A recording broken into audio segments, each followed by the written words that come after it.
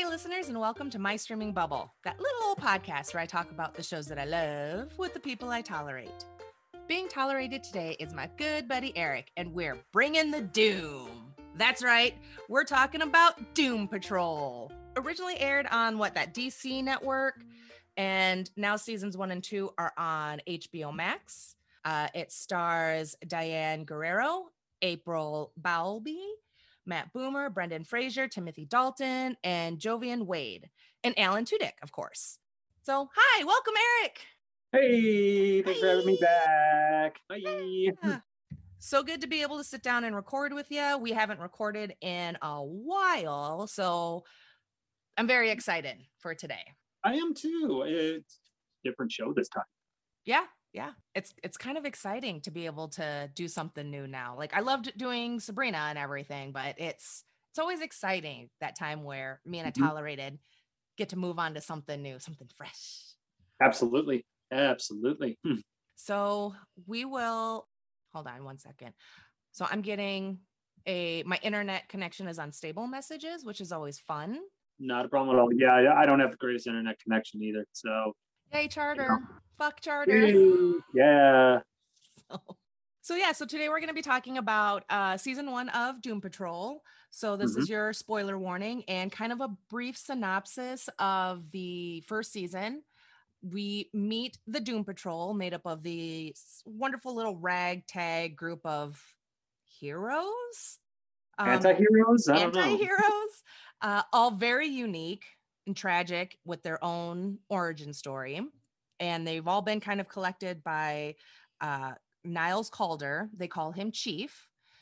And well, in season 1, their chief goes missing, and it's up to this untrained group of misfits with powers and abilities to find and save him from the omnipresent Mr. Nobody. Mr. Nobody. I love Mr. Nobody. Oh my God. So we'll get to Mr. Nobody in a bit, but just real quick, Alan Tudyk is a fucking gem. He's a treasure, and everyone needs to love him if they don't already.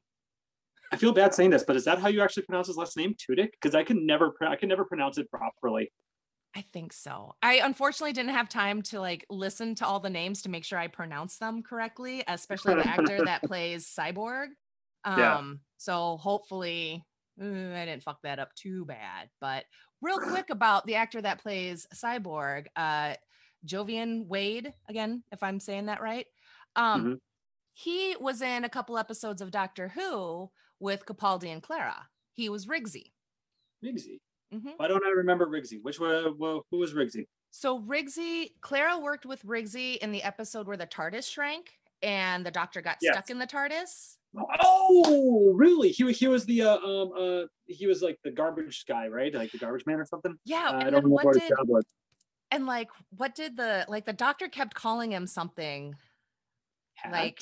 No, it was something more like, because he wasn't super impressed with Rigsy at first, and then Rigsy impressed him, and then he called him something like common people. I don't remember, but it's a doctor, so he came up with a cutesy little nickname. Why bother learning someone's Hey, I'll be name? watching those episodes again soon. So once I come across it, I'll let you know. I'm sure I'll get a text. You probably will as soon as it happens. Yeah. So, but before we go on to Cyborg and Mr. Nobody, we'll just kind of go down the list of the cast of characters. We can start with, because we've got Cliff, Jane, Larry, Rita, Cyborg, Chief, Mr. Nobody, and then figure we'll discuss kind of a handful of some of those side characters that were just very memorable. So what were your thoughts on this season? And were you familiar with the Doom Patrol prior to the show coming out, like through the comics? So yes, I have heard of the Doom Patrol before. I never read any of the books. I don't know their comic origins. I don't know anything about the characters through the books. But what's funny is when most comic books get adapted into either a TV show or into a movie, those books start to blow up on the market. People are starting to gouge prices on those, because that's what's hot right now. So I didn't really give into, buying any of the books, but I did, look through some back catalogs at one of my local comic book stores, that some of the Doom Patrol books, and actually saw that I think these are the more modern era of the books, that the characters we see in the show are actually portrayed in the books, at least based on what I saw from flipping through it. I didn't see really anything about Jane. I don't know if Jane was created for the show or not, but it's definitely a group of misfits, anti-heroes, or even want to call them that. I think I would really enjoy reading about and reading their adventures and seeing how it differentiates from comic to show. Mm-hmm. So that's something I would really like to check out someday. But as far as the first season itself, this is my second time watching this season, and I gotta say, I was just as impressed the second time around as I was the first. It's a overall, it's a fun show. I think there's something in this show that could appeal to everybody, unless you just like hate superheroes. I don't know. But like there's tragedy, there's love, there's friendship, there's heroics, there's just there's drama, there's everything that you can possibly think of. Hell, there's even a little bit of horror in this show too. Loose butts. The butts are loose. Butts are loose. Oh my gosh. When you sent me that message the other day and I had not watched that scene yet, I couldn't remember what you were talking about. And then when it came out, oh my God, I laughed hysterically. I was just like, oh, Jesus Christ. Yeah. But I did enjoy it. I think it's, I mean, you know how I am with my TV shows, and any of my friends know I am. If I find a show I love, I'm going to watch it like 5 times. So something tells me I'll be watching it again. Oh, totally. What about you?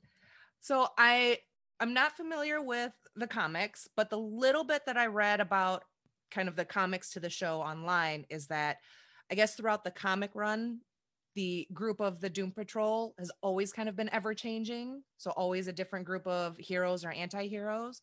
But apparently the one consistent character through the Doom Patrol has been Cliff, Robot Man. Oh, okay. So I was like, so I'm kind of curious and interested as to maybe if there's like a reason for that, why Cliff is kind of going to be the mainstay, like in the books or whatever. So if you get to them, let me know. Sure. Absolutely. But yeah, I loved this show. This show was a lot of fun. It's got everything, like you said, tragedy, comedy, horror.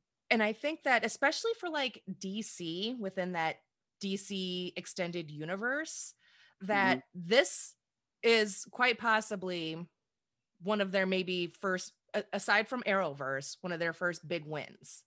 It's kind of like Doom Patrol kind of took that a bit of like Arrowverse and a bit of whatever makes the Marvel movies successful and put it into this show. And if they could do that for all of their shit, that would be because it's a little dark. It's, darker and grittier than like the Marvel shows and movies. Yeah. Or even if you look at already existing DC shows like The Flash, it's definitely on a whole different spectrum. Mm-hmm. But yeah, I have to agree with you completely there. It's different from what we're used to seeing DC put out. They can do shows very well. Family-friendly shows. They should just stick with television and just say fuck movies, I think, at this point. Just say fuck the movies. But, that's where the money is. Yep. So hopefully that, I don't know, maybe there's something that can be learned from the studios, and they can move forward and really try and do better. Because with the DC movies, I always get so excited. I love comic book movies. I'm not, like I said, not a comic book reader, but I love the movies. Yeah. And there's always hype around DC movies, and then they come out and it's just such a letdown. So have you watched the trailer for James Gunn's Suicide Squad yet? Not yet. Okay. I will give it a chance. I will definitely give it a chance. I think it's going to be better than the original David Ayer version of Suicide Squad, just because I trust James Gunn's work. But that's a big hole to fill right there. So yeah, I hope he did his job right. But yeah, we'll see. Fingers crossed. So absolutely. So now that we've kind of laid out our feelings for the series, let's start dissecting these characters and breaking them down to what we love and don't love and what we would change, because you and I love to change the things we love. I find it really funny you use the word dissecting, because as soon as you said that, I think of the opening credits to the show, and we see Cliff just robot head getting poked at and pronged, on his brain. And first off, can we start there and just how awesome that opening credit scene actually is, and how amazing that song is? Yes, I was just gonna say my very first note for the season is I love the intro. Yes. Oh my God. So I think when you were first watching this show, the very first time you're going into it, on the pilot episode, you're seeing the intro, you're like, I don't get what the fuck is going on. What are they referencing to? And then after that first episode, you're like, I get it. Yep. And that theme song too is just it's so dark. It is such a dark song, but it really grips you. It's like, okay, I'm about to get into some shit by watching this show. And throughout the series, what I really love actually about the intro to the show is there's little tiny references to things that haven't even happened at the beginning episodes, like the puzzle pieces with Jane, for instance. We don't learn about that until way later on in the season and what that actually means. And then when you see it, you're like, it makes sense now. And I think that's just creative genius right there with the way they did that introduction.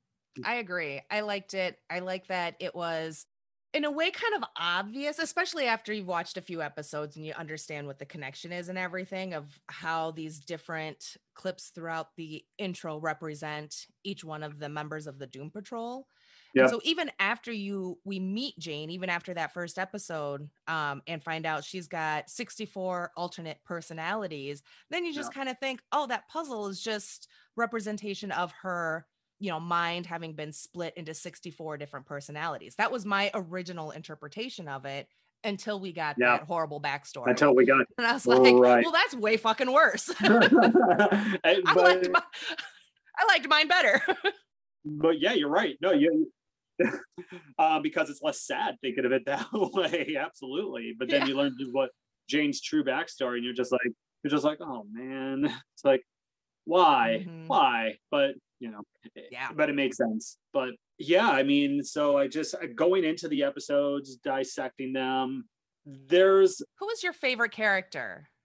Oh, if you could have one. I have two. Can I have two?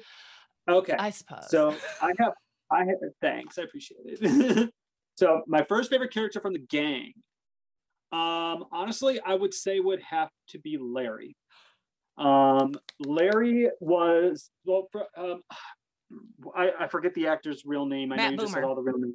Thank you. So first off, I love Matt Bomer in White Collar. If you haven't seen the show White Collar, I highly, highly recommend it. That's how I was first introduced to him. Okay. It was a show on USA. He played a art thief, and it was on for like 4 or 5 seasons. It's a fucking fun show to watch. Very lighthearted in comparison to Doom Patrol. But Larry, although I think some people might think that Larry's story, he's might be more the laid back, more cautious type, It's like, oh, I don't know if we should do this. Larry is very, very, what's the word I'm looking for?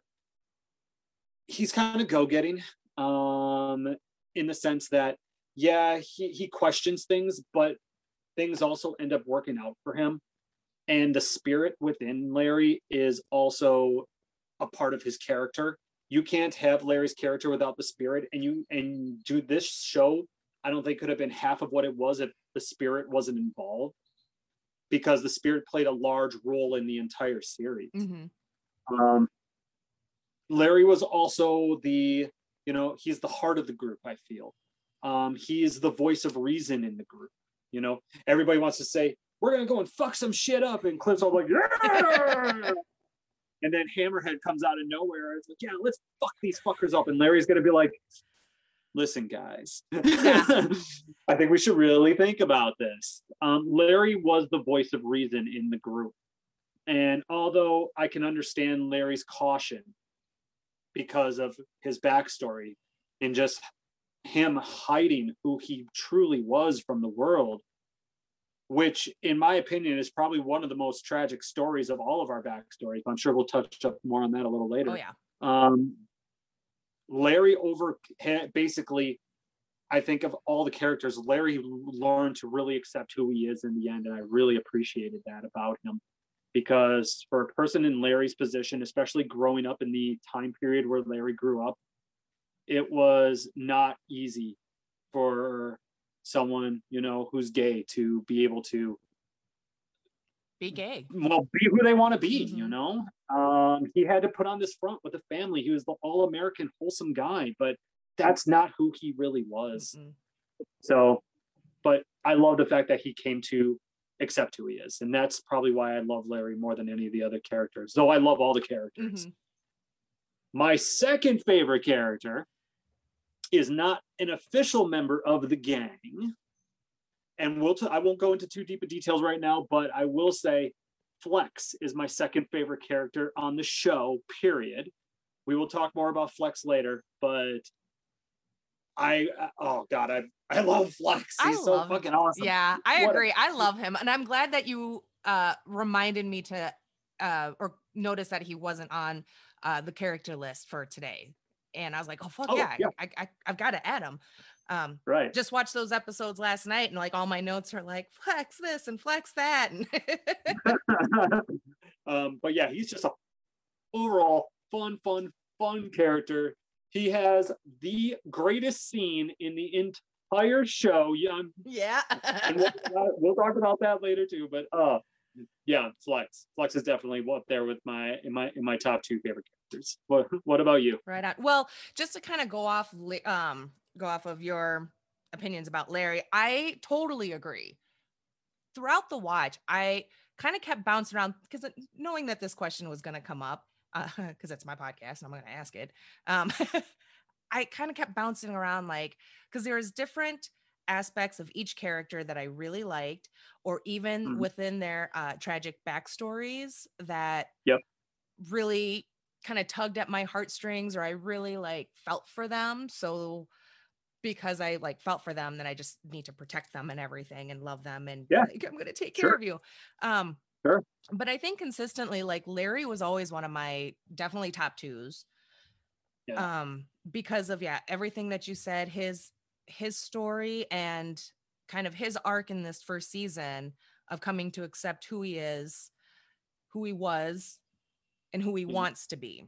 And like you said, without that negative spirit, he never would have reached that kind of realization. But there was times where I was like really mad at Larry because he seemed so impatient. You know, in the beginning of the season, he seems very, maybe that's because he was kind of that voice of reason that like, no, I don't want to get involved. You know, him and Rita, they're the ones that don't get involved. So that hesitation, but he just seemed to kind of resist trying to work with the negative spirit. He seemed to be in too much of a rush where he wasn't trying hard enough initially, maybe. But as the negative spirit kind of shared more of these visions with him, or dreams, I guess, you know, involving John and them down by the in the truck. First at the truck, and then at the motel, and then at the bar. Yeah.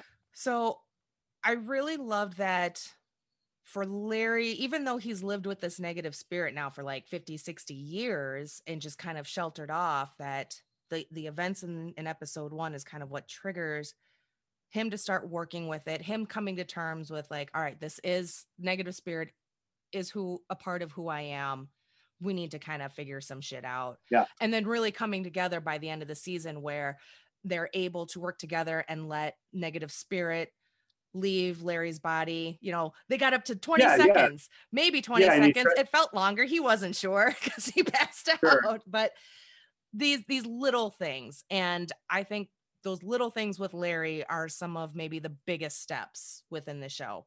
What was your favorite interaction between Larry and the spirit? Oh, well, maybe one of the first ones where he wrote the Post-it note on the mirror about them needing ground rules and then waking up in the rafters. And he's like, really, dude, this is your response. I love that. All right. Yeah, that was a good one. That was good. But then Jane sees him up there. Yeah. She's kind of like going over. Yeah, that was a great scene.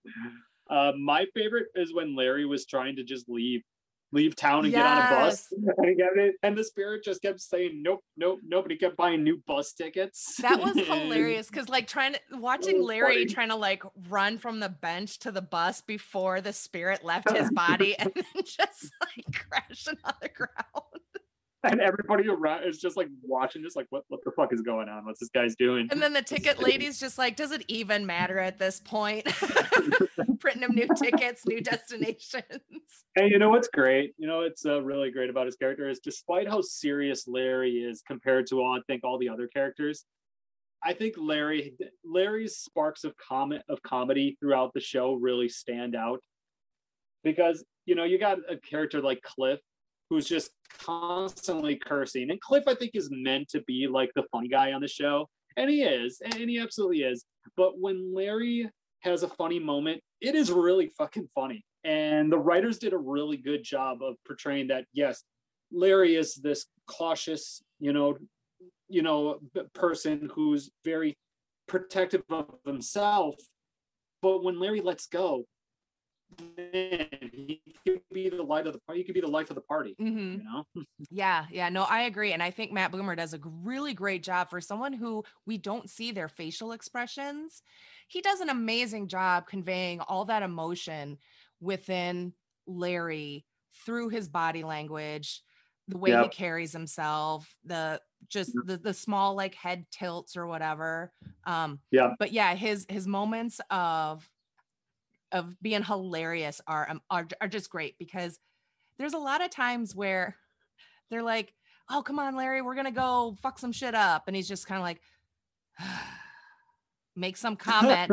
And there's a couple of times where he goes to make some sort of smart assy comment about the insane situation they're about to get in, and like negative spirit leaves him. And I think that's part of the comedy is because we get that physical humor of his body just dropping. It's kind of like, do you remember in the early 90s, do you remember the crash test dummies? Not the band, but the actual like commercial, the safety commercials. Sometimes you would see those dummies after like an accident just like flailing around, and that's always the impression I get when I saw Larry drop into the ground. I always thought of those crash test dummies. Absolutely. Oh yeah, that was good. Totally. But yeah, Larry, absolutely amazing character. Well written. Yeah. So. You're sounding very like, you have moments of sounding very glitchy and everything kind of slows down. So whatever you just said, I did not catch. Oh no. Well, okay. Can you hear me better now? Yeah. It's super sporadic. So I think just because internet's being butts. Since we brought up Cliff, I want to move on to Cliff, but let me see. I want to double check my internet strumpf. All right, listeners, we had to take a little break because of technical issues, because my internet decided it wanted to be dumb again today. So I do apologize. But Eric and I will just go ahead and kind of pick up about where we left off. I think we were getting ready to segue into Cliff, voiced by the underrated, underappreciated Brendan Fraser, who does an amazing job. And always loved Brendan Fraser. Oh, I'm so glad to see him back, aren't you? I am. You know, he was always like Encino Man, first and foremost. Brendan Fraser's always Encino Man and always an Airhead from the movie Airheads, two of like my all-time favorite movies. So when Mummy came out and we watched it way back in the day, it was kind of one of those where it's like, at first I thought I didn't like it. I was like, what's this cheesy piece of shit? But then upon like the 50th rewatch, I was like, yeah, this movie's all right. So and they made 3 of those starring him. So you know they did something right. And a ride at Universal Studios, which is actually a crazy good old roller coaster too. Good to know. But yeah, so he voices Cliff Steele, Robot Man. There is another actor that is the body of Robot Man, and I believe his name is Riley Shanahan. Oh, So we've got a physical actor and a voice actor for the Cliff Robot Man character. Both of them do a great job, but Brendan Fraser and him with all the what the fucks, he really turns saying what the fuck and oh fuck like into an art form. it's funny because for a little while there, I thought it was just DC more trying to be more edgy and trying to catch on to, a younger group. Like, oh, look at this robot. He's just cursing all the time. And I thought it was just like they were making him curse so much for the sake of having him curse. But, on the second watch through of this, I realized that's just Cliff. That's just his character. That's him. Yep. And everybody knows that person in real life, that one person who says fuck every other word. And that's, that's you. And that's Cliff. Yeah. So, but yeah. It's Brendan Fraser. I'm really happy to see, even though he's just, well, no, he's not. He's not just a voice actor in this show. He may not actually play the physical form of Robot Man, but whenever Cliff Steele is on camera, that is Brendan Fraser all the way. I mean, from one of the opening scenes in the show, and just to flashbacks, he's playing himself, or you see him in physical form, but it's just cool to see Brendan Fraser back in front of the camera. I think it's really awesome. Yes, I agree. I was so happy. And what did you think of Cliff's backstory and how he came to be a brain in a robot body? I thought it was pretty cool. Yeah. Actually, I did. I kind of wish they would have waited a little longer in the season to actually reveal to Cliff what actually happened to him. I felt like it happened too soon in the season, but it's okay. He's, for those who don't know, Cliff Steele is a race car driver, NASCAR style race car driver on top of the world, who's in this just like unloving failed marriage where there's a child. He's unfaithful to his wife, she's unfaithful to him, and they put on this front for the world as like this loving couple, as you remember from one of the early scenes in episode 1 where we see him going into the race and they're like waving to the crowd and kissing each other, but she tells him to basically fuck off and die. She hopes he crashes. Yep. And then while he's racing, he finds out, in his headset that she's fucking his, I don't know what his position is, like manager or whatever. The race. Yeah, I don't remember what they're called, and I'm actually trying to think back to the Pixar movie Cars, because since it's racing, but I can't remember what it is. But yeah, basically like his call guy, like he's kind of like pit manager. Pit manager. That sounds super official. We'll go with that. Pit manager. We'll go with that. Well, she's fucking him. And during the course of this race, there's an accident that happens in front of Cliff, and where one car looks like it's about to fall on top of his car. And then right from there, we're under the impression now he's dead. And Niles has found him, recovered his brain, and is turning him into the robot. But then we find out not too long after that, I think it's like, the next couple episodes, maybe less, that's not what happened. Cliff survived that accident. And then later that night or the next night got into an even worse accident with his family in the car, him, his wife, and his daughter, with a semi truck. And I thought that was absolutely terrible. We're under the impression nobody survived this crash, and now Cliff is just a brain living inside a metal can, and he has to reteach himself everything, how to use basic motor functions and how to interact and just be as much of a person as he can be as a robot. Cliff is funny. He is definitely the funniest character on the show, no doubt about that. But especially through the first half of this season, we just see him tortured by the idea of that he feels responsible for the loss of his daughter, and who wouldn't feel? But overall, Cliff's backstory, I think, is very suitable for his character. It completely makes sense. Brendan Fraser, him, between his voice acting and the other actor actually portraying Cliff on camera, or the robot on camera, they both do a great job coinciding with each other, and just pushing out that emotion from a face that only has one singular look. Brendan Fraser's just the way he reacts to certain situations, and the way he portrays his voice, when he's having a conversation with another character, it just seems like you feel his pain, you feel bad for this guy and what happened to him, and now what he's going through. So it's, in some ways, I think it's also kind of relatable to people. It's just that most people don't become robots in the end. Yeah. So that's my opinion on Cliff, his character, his backstory.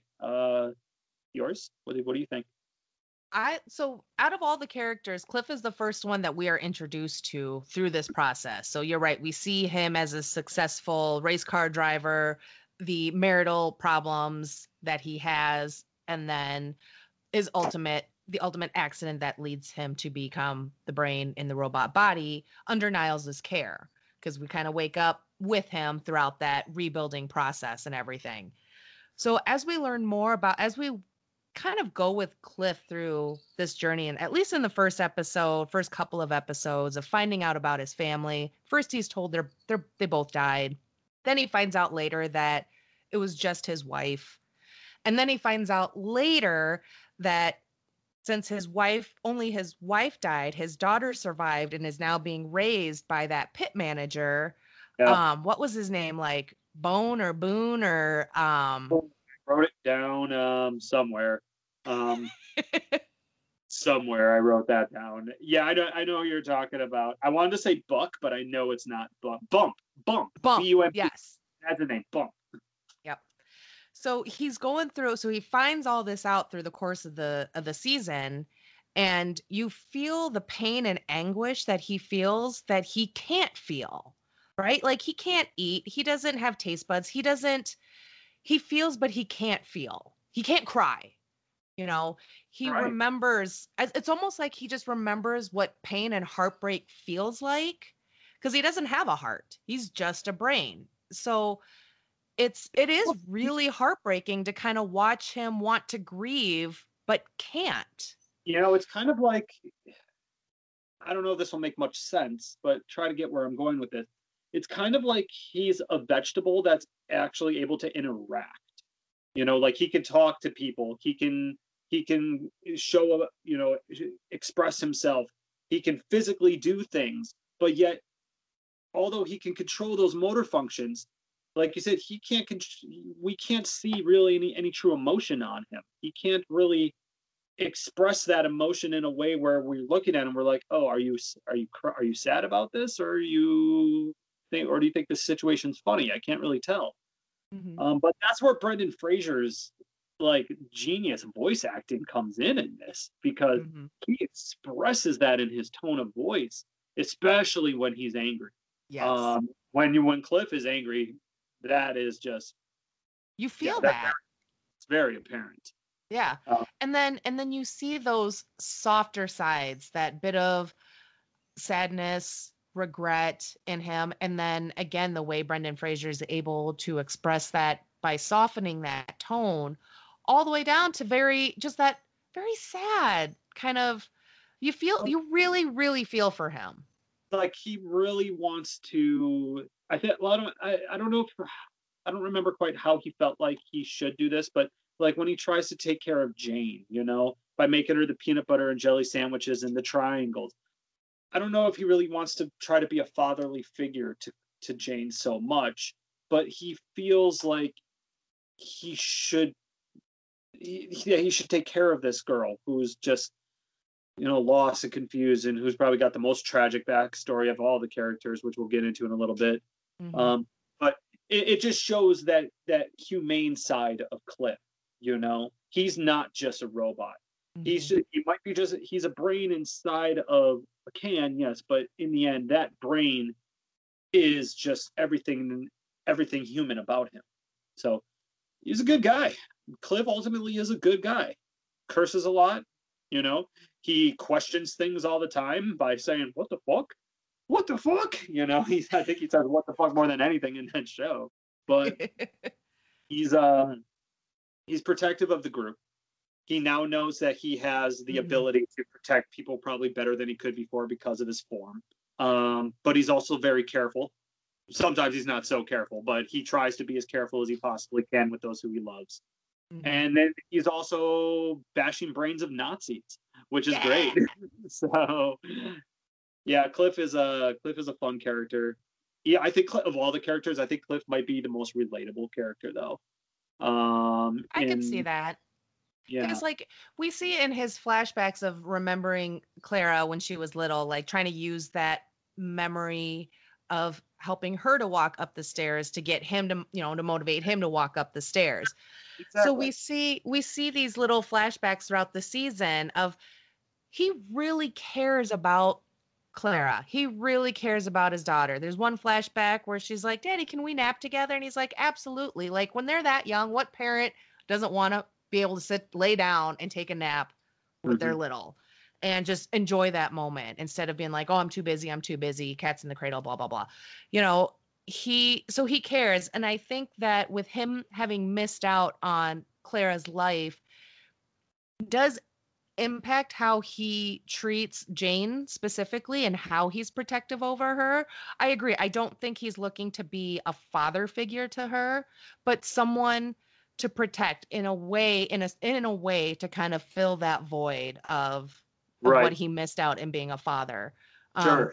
Absolutely. And since they don't have that father-daughter relationship and there's more of a friendship base, we really see how those two characters connect to each other and how they're drawn to each other. Because through the group, we always see kind of maybe, again, Larry and Rita being the ones that don't get involved, whereas Jane and Cliff are very gung-ho about finding Chief and kind of doing what they need to do to find Chief.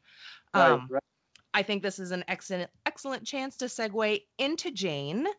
Because, I think she's got the most tragic backstory out of the characters because of the abuse that she was exposed to via her father. Because of her father, basically. Because of the things that her father did to her when she was a little girl, it basically warped her mind, for lack of better words. And that was just the opening tragedies to what would become Jane's life overall. But that is what set the tone to it. And we also learned Jane's real name is not Jane. That's just the personality she actually goes by.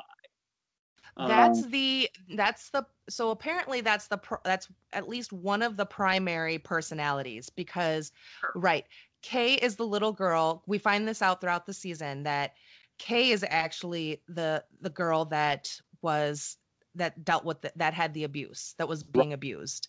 Right. And from there, her mind shattered and developed dissociative identity disorder, which is a very controversial diagnosis. Not a lot of people in the medical neurological field or whatever really believe in it, but I think that when a person is so young and so innocent and gets broken like that absolutely the mind can then shatter, create these kind of alternate personalities to help deal with that trauma, the grief, the pain, to develop these personalities to essentially kind of help save the host body and mind. Fascinating in Kay's case that she developed 64. So Cliff has a line in the season, something along lines that he can't imagine the kind of shit a young person would have to go through to shatter into 64 different personalities. That's a lot. And the thing is that when she was a little girl and she was Kay, and she was known as Kay at that time, that was the start of just everything. I mean, throughout Jane's life, man. I mean, granted, usually the most tragic moment is the one that starts it all. but Mm. it's like with Jane K, whatever you want to call her, over the years it just kept getting worse and worse for her. She was in and out of mental institutions. She was homeless. She was a runaway. I don't know if they really delve too deep into her doing drugs or anything like that, but we have that one scene later on where she steals the medicine from Joshua's desk, and she just like injects it like it's nothing, kind of like she's done this before. So there may be some drug use in her backstory that we don't know about. And Could at the be one same, of the 64 personalities. It doesn't have to be Jane it does. specifically. You're right. It does. It absolutely. It could be any one of them. I mean, going back a little bit to what we were just saying about, with Cliff, being not wanting to be a father figure, or may not trying to be a father figure, just trying to be there for her. I think what really brings that out in him is Baby Doll, because Baby Doll is just like, of all of her personalities, is the most innocent personality she has. That is just literally a child. Baby Doll doesn't know really any better. Probably doesn't know right from wrong, doesn't know when she's basically the kid. She just goes by that. She's basically a kid, just goes by the name of Baby Doll. But it's interesting to see how Jane's mind basically brings out these different personalities in her. Hammerhead, for instance, I think is the one we get the most camera time with. Mm-hmm. And Hammerhead's fucking aggressive as hell. She's a ball buster, literally. She tried to bust Cliff's balls. Yeah, and she is just she is just totally, I'm not going to take your shit. I will fuck you up. I don't care who you are. Like, all right, I think it was episode unapologetic. Yeah. No, exactly. I think it was episode 2 or episode 3. No, we meet Jane. Do we meet Jane in episode 2? I don't remember. Or is it later in episode 1? No, we meet her. She comes in later in episode 1. All right. So it's either episode 2 or episode 3, where I think it's episode 3, where Jane's walking through the streets of the town, and she's hanging up the pictures of Niles missing, the missing poster. And she's listening to music, and then like there's a mob of people behind her just screaming at her because they know she's one of the people responsible for, destroying the town. And then suddenly she just takes the missing person sign and staples it to the guy's head. Oh my goodness gracious. And that was that I'm pretty sure that was Hammerhead all the way right there. Oh, that was totally Hammerhead. That's a Hammerhead move. And because the way she laughed about it too, because Hammerhead is not sorry. I feel like we see a little bit of Hammerhead in Jane, a little bit of that, like, I don't fucking care, go fuck yourselfness, but definitely not to that level of aggression and prone to violence. If there's any personality that definitely stays behind a little bit, it's Hammerhead. It absolutely is. And then she's got a couple of obviously we don't meet all 64 personalities, like, get a lot of moments with them, but that episode, episode 9, Jane Patrol, where we actually go into the underground, we actually get to see what she sees these physical forms of her personalities actually look like. Hammerhead is like a punk with a bald head, kind of like mine. Baby Doll is just like this innocent looking girl with a teddy bear in pajamas. Dr. Harrison I found to be very interesting. She's like a psychiatrist. Dr. Harrison, actually, although we don't get a whole lot of time with her in that personality, I really liked her because she had the ability to basically convince you, like when she was using therapy against Mr. Nobody in one of the last episodes. I thought that was actually pretty interesting. We learned there's a twist to that later on, but the way she was able to use that personality of hers to convince all the other inmates at the insane asylum, that they need to watch out for the, what's it called? The deconstructor. Decreator. That's it. Very interesting how influential she is to people. And because she's got that power of suggestion, because all the personalities have their own individual power. And that's basically what hers is. It's kind of similar to Karen's. are psychotic. Oh, Karen. and and real quick back to the underground, because yeah, we do see a handful of these different personalities that exist within Kay's mind. And I love that some of them look like, we'll just say Jane, even though I'm pretty sure that's still Jane is the personality, but it's like Kay, that's still Kay as an adult. Um, so they all still look like Jane. Okay, god damn it. But some of them have their own look, completely different look to them. There's a fucking scarecrow down there, for God's sakes. Like, what the hell? You know who I want to know more about? I want to learn more about the nun with the chainsaw. That Yeah. that nun. Oh my god! I saw it. I was like, I want to know her story. Who is she? Yeah. But And unfortunately, it's we like, don't get to find that out. when you think about dissociative identity disorder and the reason these people create these personalities, it's because it's to help them deal with things that they themselves can't deal with. So I don't know a whole hell of a lot about it, but I do find it very fascinating and very interesting. So it just really makes me wonder, like, what, because some of them do talk about what their roles are. Penny Farther, her role is to run away. Jane's role is to be the primary, is to be up there. And we also get a little hint that she wasn't the first primary. We get a name drop of Miranda, and we learn more about Miranda in season 2. Yes, we do. But And very interesting too. I can't wait to get to that. actually, since you just mentioned Penny, I find one of the most interesting parts of that entire episode I found is, you remember towards the beginning of the episode, Jane wakes up in just like this field, and it's just peaceful there. There's a bridge, there's water, and it just looks nice. And Penny's like, I don't remember this memory, but this is where I come to escape, and Jane's like, I don't remember this either. And later on in the episode, we learn that that field that Penny goes to escape to and that Jane woke up in is the puzzle that Kay was putting together when her father came into the room. And I just found it so fascinating that she always remembered the image of that puzzle. That was always in the back of her memory. She may not have known where it came from, but for some reason, that image was just something peaceful to her, and that's where one of her personalities just went to escape, and she just didn't know why. I thought that was a very powerful thing in her story that we learned. It's like that last.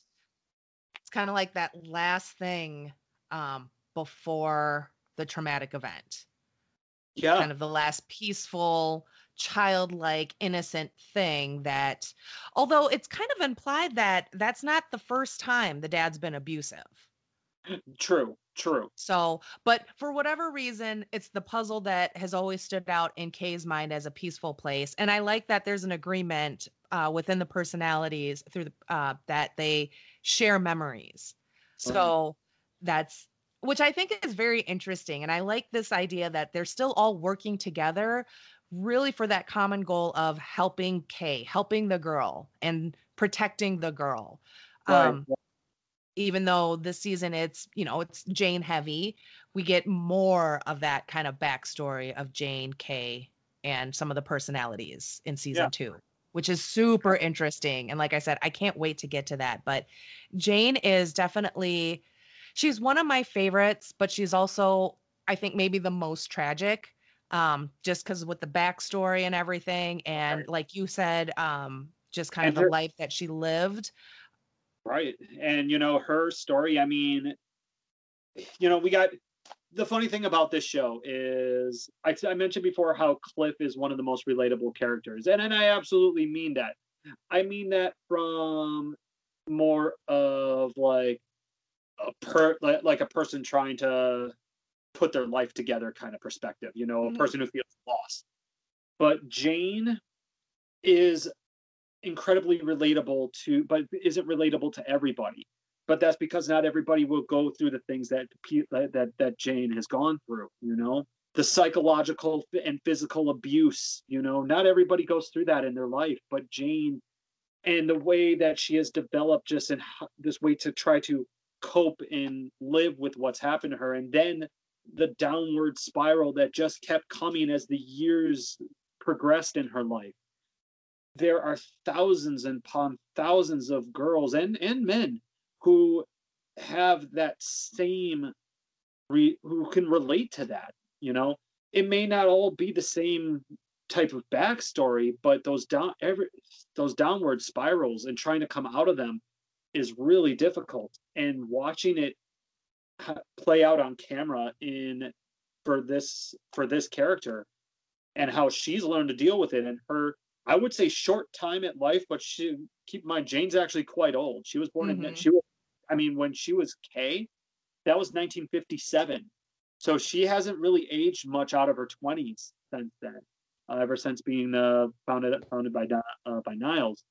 But a lot of people go through these type of tragedies in their life, and they don't know how to cope with it.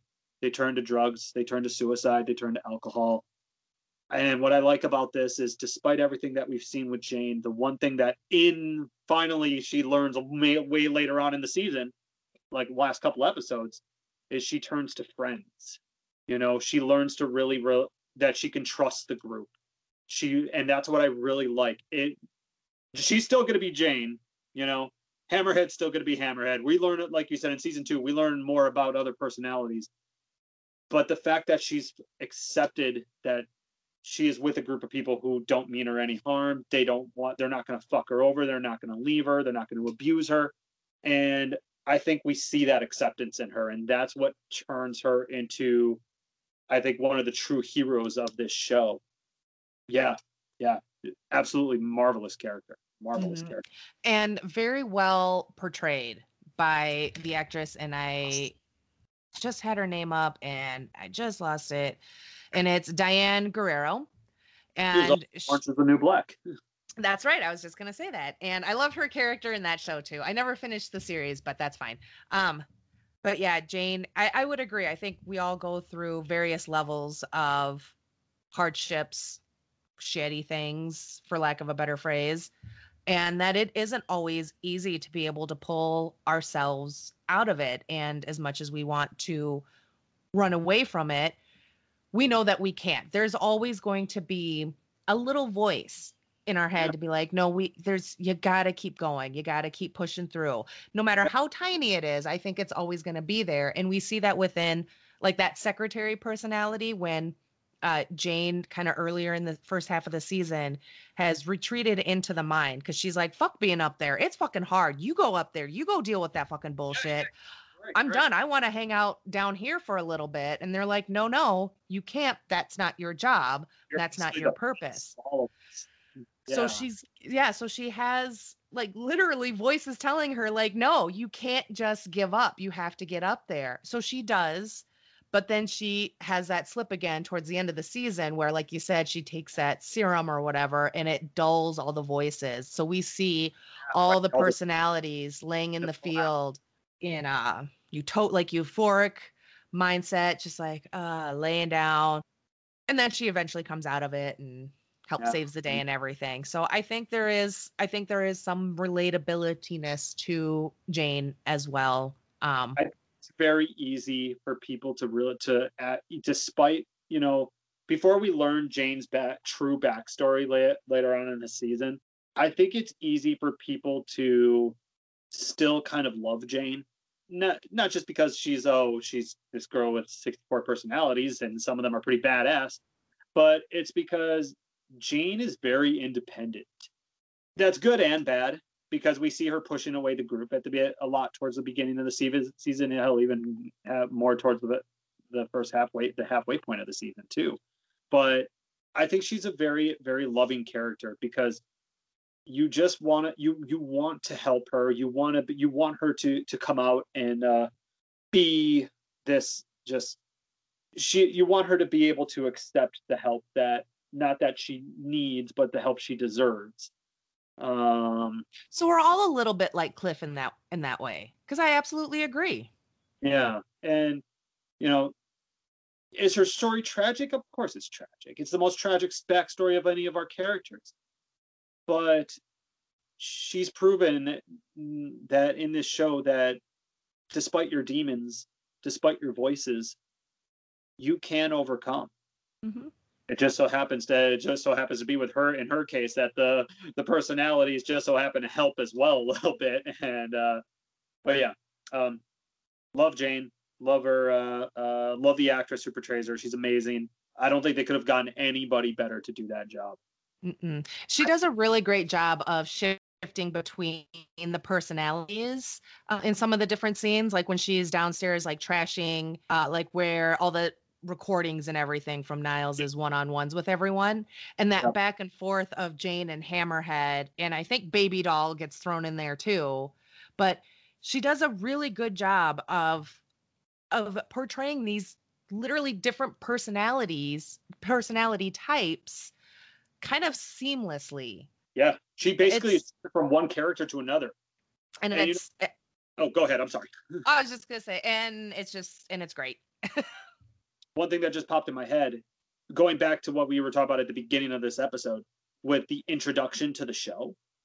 So if you remember, there was a brief snippet in the introduction of dozens of vials of blood with different names on them.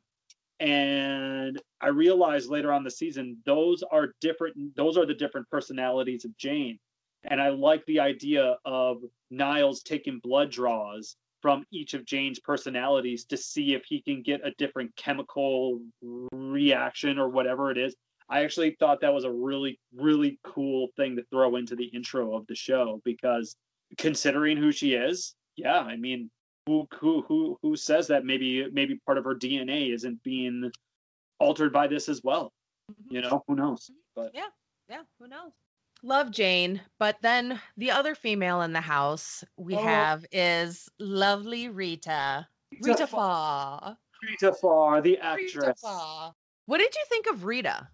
Rita's awesome as hell. Okay. It's so funny. At the beginning, I mentioned, Larry's my favorite character, but then I go off talk about how I love each character, and it's so hard to pick a favorite character. It really is. It is. But Rita's awesome. So Rita's a lot like Larry in certain aspects. She's a little cautious. She's kind of one of the voices of the group. She's saying, "Are you sure we should do this?" But unlike Larry, Rita's got, I think, a little more of a backbone, because and I actually say that kind of ironically, because Rita turns into a blob. That's her. It's not a power. It's, what do you call it? A condition? Would you call it a condition? Well, she turns into a blob because she can't control it. She hasn't spent any time trying to control and harness her abilities. But like on IMDb, she's also listed as, Rita Farr / Elastigirl. Because we see there's later on, we'll see her being able to control it. Because we see in season 2, we do a little bit, though. A little bit, because by the time season 1 has ended, like Rita's arc of going from not wanting to get involved, very cautious, voice of reason, but has a bit of a backbone, so she keeps stepping out a bit more and more, a bit reluctantly, but comes around, and it's just kind of what she does. They need to help. Yeah. So as she becomes more accepting of the Doom Patrol's role in the world and what they need to do to like save Niles, is also her coming to terms with her blobbiness and starting to control that. Now with Rita, I kind of wish that her arc would have gone a little bit faster.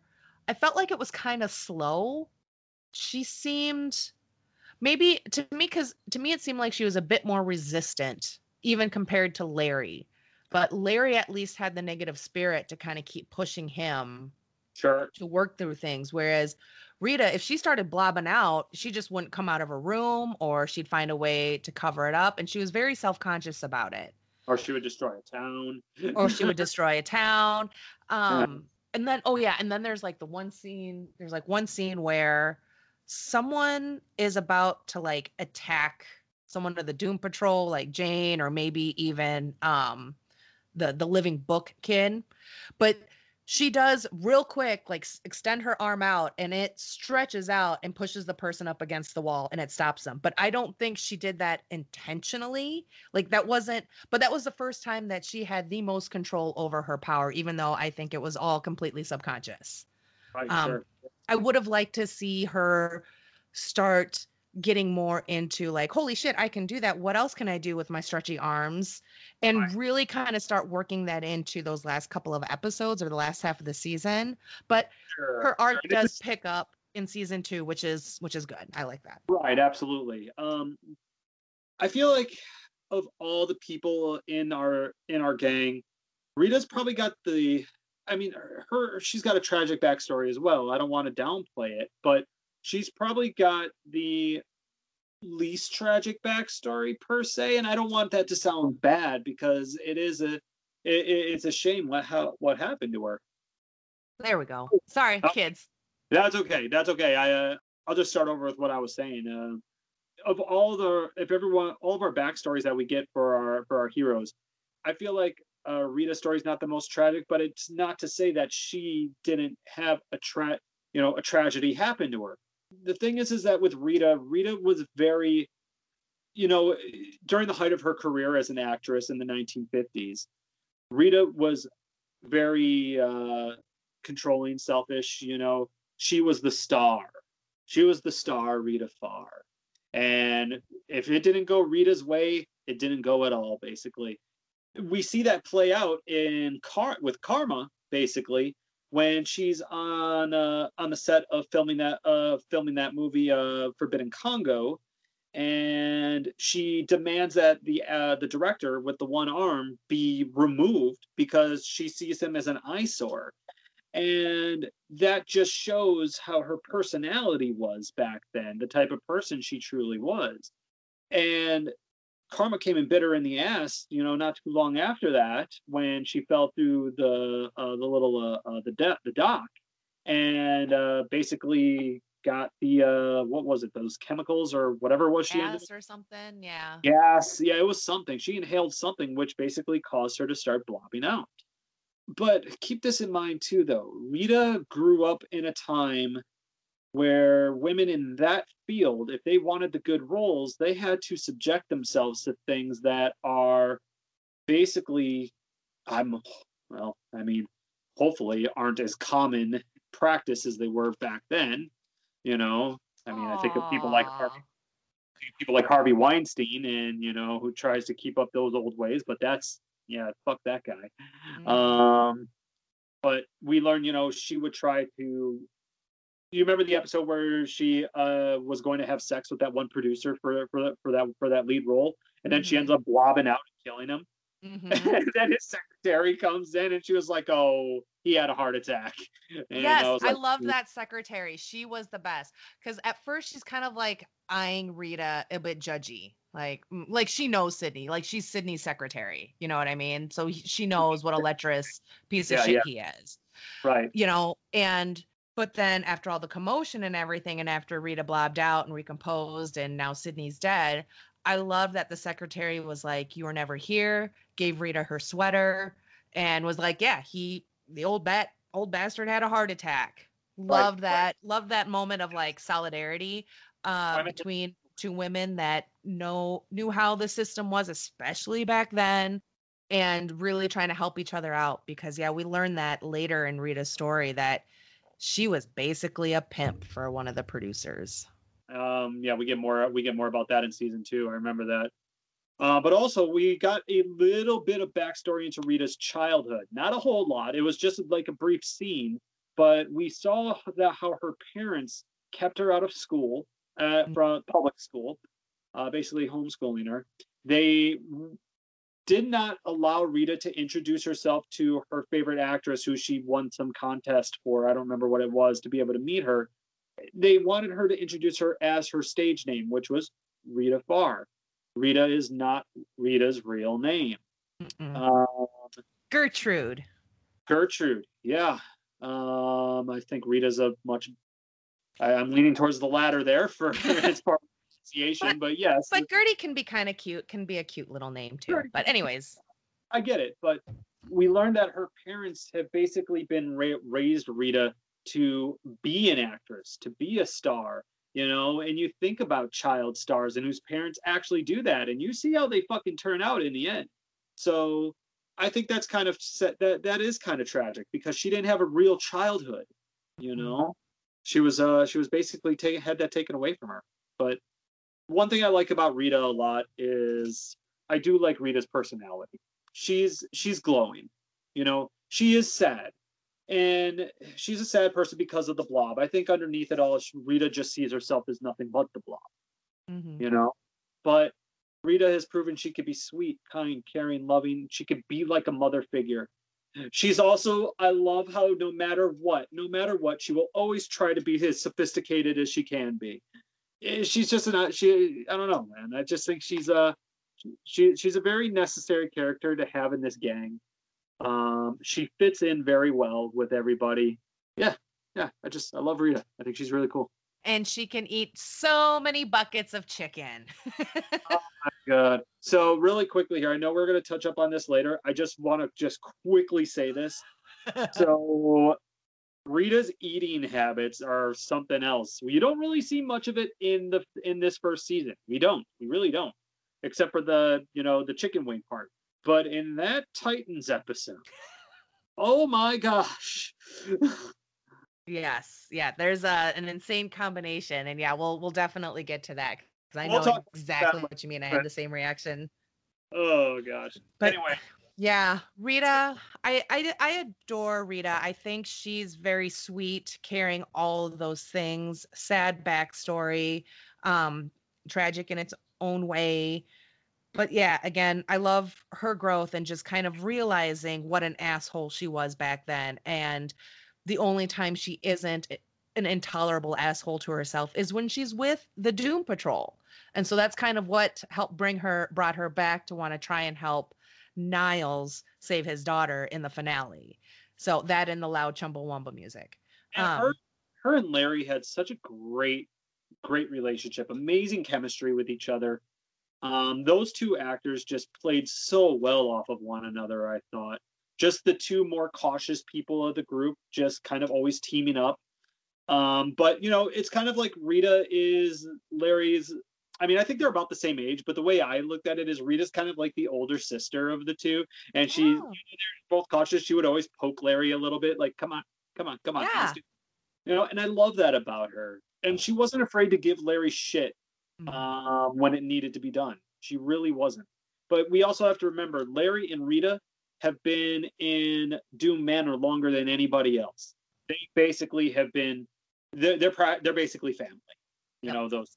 I loved how towards the last episode or two, when the gang essentially split off, that Rita and Larry got an apartment together and they lived together. I thought Yes. it was so cool. It just shows how great of a relationship those two characters have. And she's just one of those people that I think where I hope that they never decide to kill off Rita, because I'll be extremely sad. I Mhm. don't think they will, but she's definitely someone who I want to see for in every single season of Doom Patrol. I'd hate to ever lose her. I agree. I absolutely agree. She is kind of that big sister, almost motherly, to kind of that female voice of reason for the group. But the one that comes in and actually tries to organize the group into some sort of functioning group, booyah, Cyborg. Booyah. Love it. I love that you came into that with a booyah. That's awesome. That was good.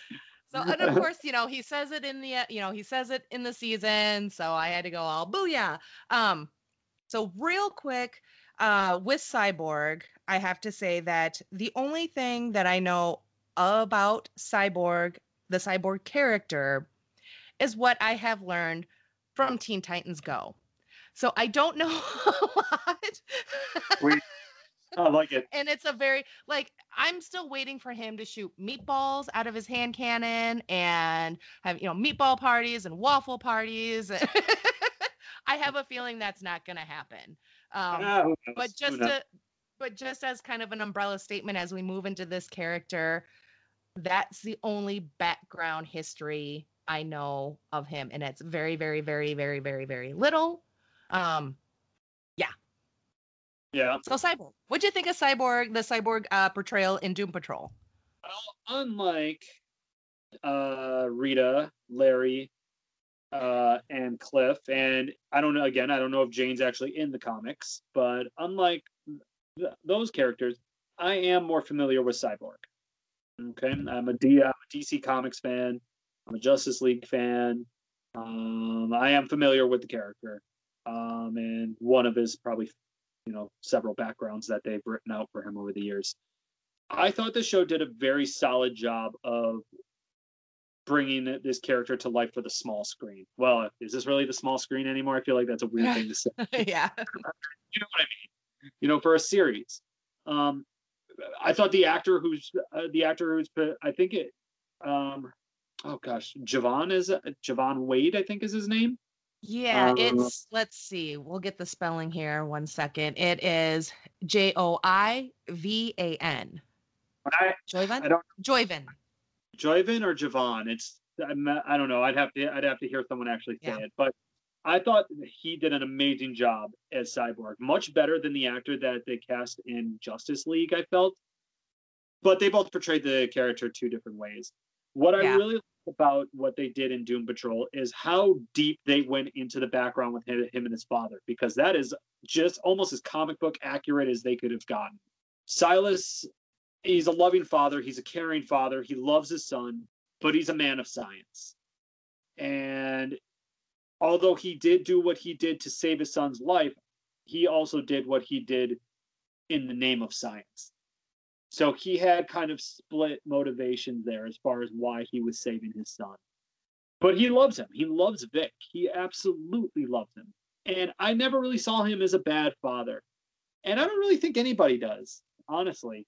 It's just that he's a different kind of father to him. And a lot of this season was us watching Vic learning to accept his father and accept what his father did to him and accept that his father chose him over his mother when it came to deciding whose life was going to be saved, which that turned out to be very interesting later on in the season when we found out more about that.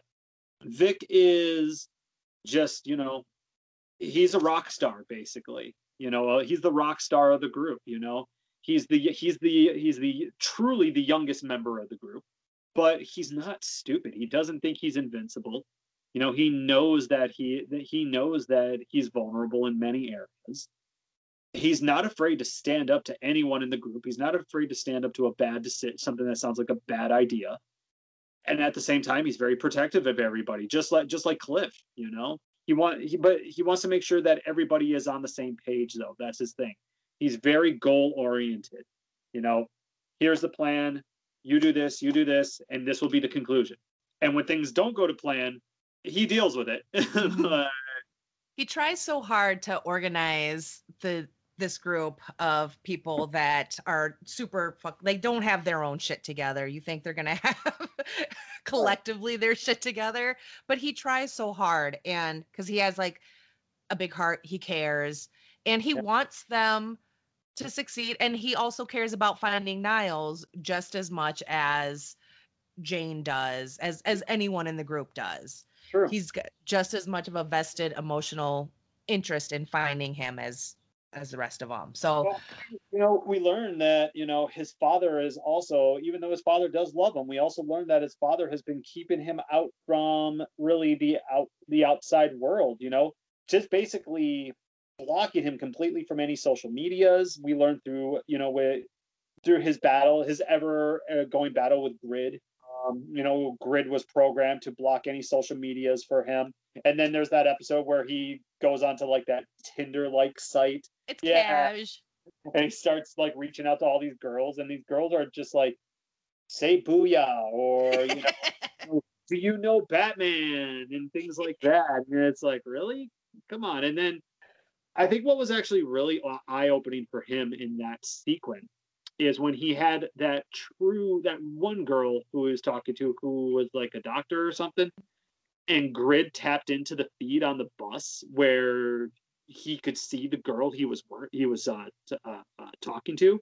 She's like, send me a recent photo. And he's like, I don't look the same way as I did in high school. And she's like, none of us do. And he sends her the picture, exposing the abs, the metal abs, what, such a fucking guy thing, whatever. But I think what was really sad about that is when he could see her reaction when she got the picture, and then just like turned her phone off or whatever, just put it back in her purse or pocket or whatever.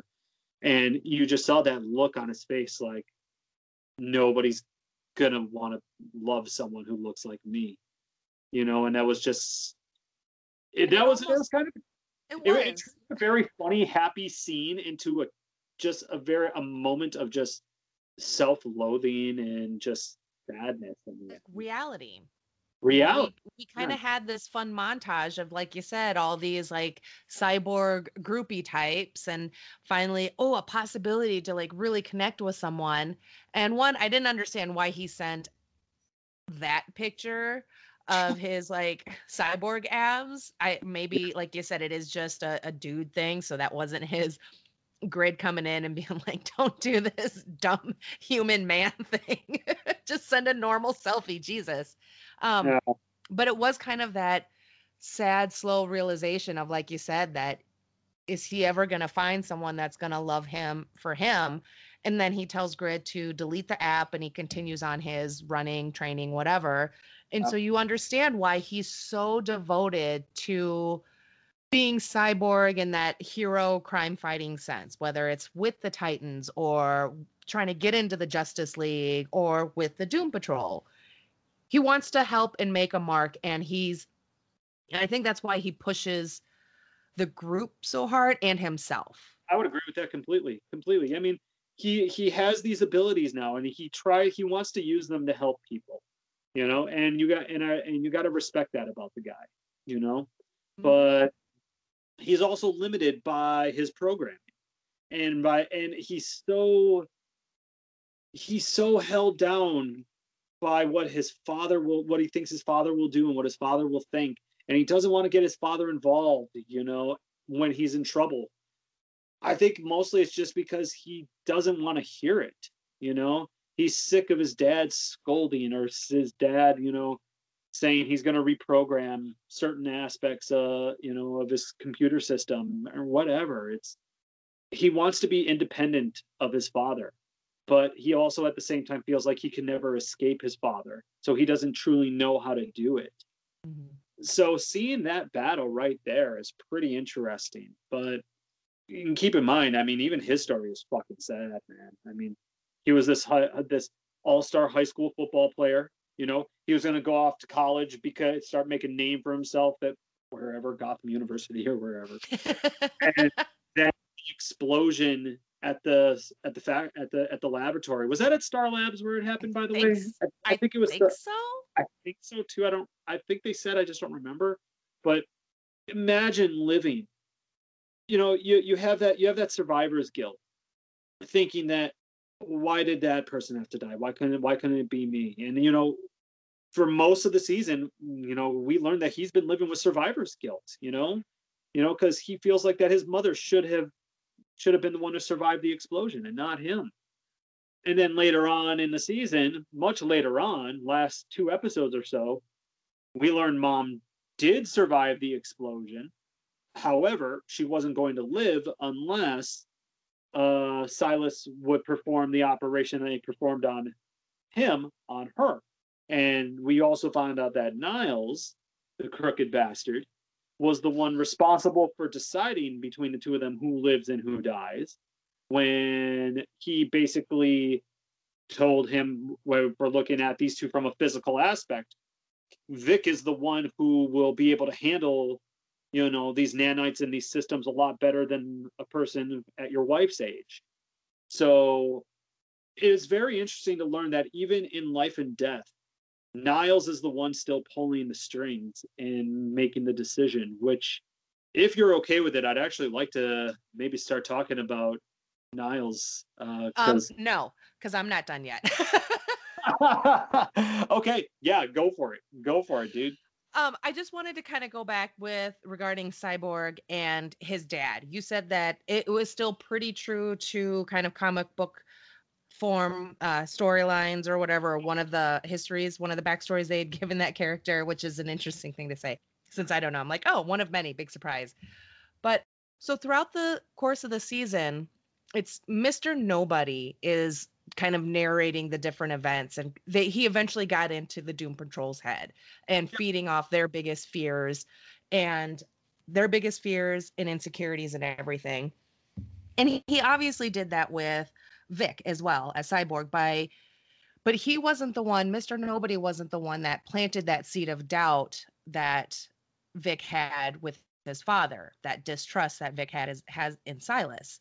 But Mr. Nobody was the one that nurtured it, watered it, and let that flourish. Like I Yeah. found that I thought Mr. Nobody was a bit more hands-on with the rest of the group in terms of having them kind of come to these different realizations of their history and how their path and origin stories and everything, and narrating certain events and episodes. But with Vic, I felt like Mr. Nobody did the least amount of work to, and it was just enough to kind of feed into that seed of doubt that's always been there, at least since the accident, I think, as part of that survivor's guilt. Because now it's like he doesn't trust Grid because his dad put in Grid. So it really all stems from trust issues that he has with his father. And the Right. way that all ended up playing out, where he couldn't trust Grid, he couldn't trust anything. And that is so fucking scary, to not trust your eyes, your memory, and to warp yourself into such a frenzy that you nearly beat this person to death, that while still not completely innocent in their role and how you came to be, wasn't as bad as you had made it out to be. And even in Right. that moment afterwards, Mr. Nobody comes in and basically admits, like, this was all you. I did very little. I just fertilized that seed of doubt and you went with it. And I thought that was so fucking sad. And for a second, I actually thought that he killed Silas. I thought he killed his dad. And I was like, no I fucking way. wrote down that in my notes that he killed his father. Obviously, we learned that he didn't, but because I couldn't remember whether if he did or not with my first watch through. I was just like, oh yeah, I forgot he killed his dad. He fucking beat him to death. Oh my god. But yeah, you're absolutely right about that, because Mr. Nobody he's the narrator of everything that's going on, and he manipulates everything around him, which we learn he actually literally has the power to do. Mhm. But yeah, you're absolutely right. I mean, he planted that seed in Vic's mind, like you said, just he fertilized it, and Vic just fucking went with it. He Mhm. believed what his eyes were showing him. But And when you're half human and half cybernetic, how much can you really, like, can you necessarily blame him to all of a sudden question? So that seed of doubt is growing into a tree of what the fuck. And yeah, you don't know, like, have your memories been altered, or your programming been altered? And then we do find out that, yeah, Silas did lie to, and did actually alter his memory, right? To remember, to make Vic think that his mom had died in the explosion. Because in the first episode, when Mr. Nobody's trying to get to them, you're right. and we see Vic after the explosion laying out on the lawn of the laboratory, and is like, mom's dead or whatever.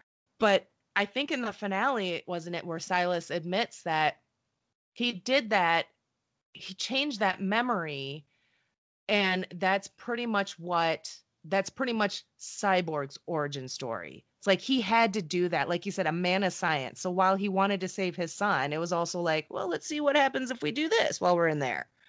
Right. That's kind of fucked. You're absolutely right. So You're absolutely right. I don't necessarily blame Vic for having the trust issues he has with his father, because as his father's recuperating in the hospital, Vic's there. He's so apologetic. He's so sorry. And then, boom, this bomb is dropped. And it's like, well, now I really don't blame him. Right. Right. With him believing this entire time that his mother was killed in the explosion, just to come to find out that not all of his memories are truthful. Nonetheless, perhaps the most tragic memory of what you think is the most truthful memory that you have. That's heartbreaking. How do you recover a relationship with someone who you are supposed to trust more than anybody else in the world after that? Yeah, he doesn't trust his dad, obviously. I mean, there's a lot of reasons there, but that's just kind of like the icing on the cake. you know how do you come back from that? Yep. And you know what? And we actually see the group kind of ask themselves that after they learn the truth about Niles and the role that he played in their, quote, accidents. So now we can talk about Niles. So Niles, first off, Timothy Dalton was this is an amazing role for Timothy Dalton. I've seen him in a few things. I'm not like so familiar with Timothy Dalton's background, but I know he's been around for a while. But he was just so good in this role. So good. The Chief is probably, of all the characters in the show, he is probably one of the most interesting, I think, as far as I guess as far as how non-heroes go, because he's not a hero. He's not a hero. He's a scientist. Okay, he's a scientist. He's in a wheelchair. He is incredibly smart, but he's also incredibly manipulative. He's super convincing. He's very goal oriented. He's very what am I trying to say here? He's just basically the type of guy who you really don't want to meet in your life, I think. But then once you meet someone like that, you can never really get them out. That's the thing about him. And Niles really fucked this group up in terrible ways. At the beginning, we're under the impression that Niles is kind of like a savior to these people. He's there to help them. You know, he's that guy. He's like, I take in the misfits. You know, this is a safe place. You belong here. You know, that's the impression I think Niles gives off to everybody at first. And then, like you said, later on in the season, we learn Niles is the creator behind all of this. They have all been individually chosen by Niles. The only person who wasn't individually chosen was Jane. But the thing is that he put in a order to have a person who meets these requirements sent to him for experimentation. And then eventually Jane was found. That person popped up on the Bureau's radar and was like, here you go. And he was like, wow, I made this order a decade ago. So he may have created the Doom Patrol, but he's the real monster in all of this. Does that make sense? Mm-hmm. So Niles is we get that like fatherly sense of Niles, savior, helper. Because I mean, even in the first couple episodes, as Niles is coming and going, they're all like, "Oh, Dad's home. Oh, Dad's leaving. Oh, Dad's back." Right. You know, so there is that so that adds to that family feeling dynamic. But then, yeah, that Niles is the one that saved them. He's the reason why they're still alive and they can still have some kind of life, even if it is just hiding out in Doom Manor. But once they find out that he had a hand in them becoming what they are, like, because he didn't like put like that gas in the water where Rita fell, but that gas was there because he was a part of the Bureau of Oddities, where they sought out odd, abnormal things. And over time, because Niles got lost out in the Arctic, and we get that backstory. Yeah. But during that time, after he comes back to like civilization, he finds out that the Bureau of Oddities has now become the Bureau of Normalcy. They're still seeking out the weird, the strange, and unusual, but now they're killing him. Yeah. Somehow, so where was that connection from after all of that? And he comes back and he's working with the Bureau to cultivate these people because he's trying to find basically the fountain of youth, or to be able to live one day beyond his daughter's life. And somehow the Doom Patrol all have some sort of immortality or just a slower aging process, something that has extended their life beyond and still look and not have aged. Right. Cliff is a robot, so that's that. But Rita, Larry, and Jane, they're all way older than what we see. Right. So Niles is just kind of conflicting, and I think we see that in the group at the end when they decide to help him save his daughter. See, the funny thing is that I understand Niles' role. I think Niles is, you can't have the Doom Patrol without Niles Calder. You can't. All right, he is obviously the one responsible for them. And I actually, as a character, I really like the character, and the way that the character is written and portrayed. I think they did a great job doing it with Timothy Dalton, and he brought that character to life. But as for the character himself, I honestly think that in some weird roundabout way, even though he is not necessarily a villain, I still see an evil person in Niles. Now, I don't want that to be misinterpreted, because he's obviously not really the bad guy of our story, And Niles, I think, over time has learned, what he has done is wrong. He understands. Later on in the season, we learned that he has just been living with the guilt of what he's been doing to all these people.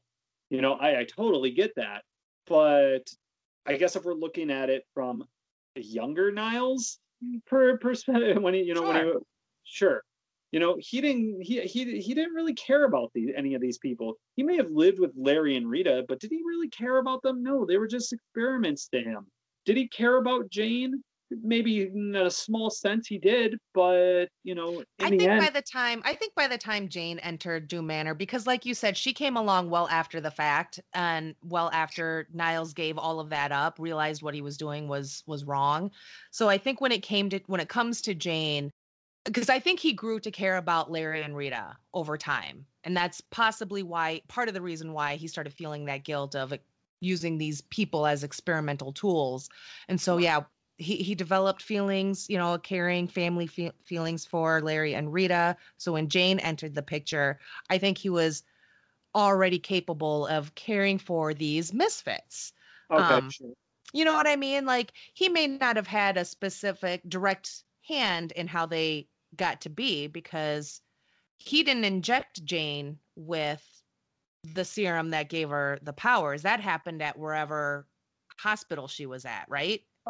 I think and then it was, and then it's like, and then all her personalities developed power, and that's the oddity, and that's then what maybe caught the Bureau of Normalcy's attention, and then fit that old criteria that Niles had laid out, and they're like, here you go, one more. And so maybe by the time Jane came along, it was his way of trying to save one more oddity.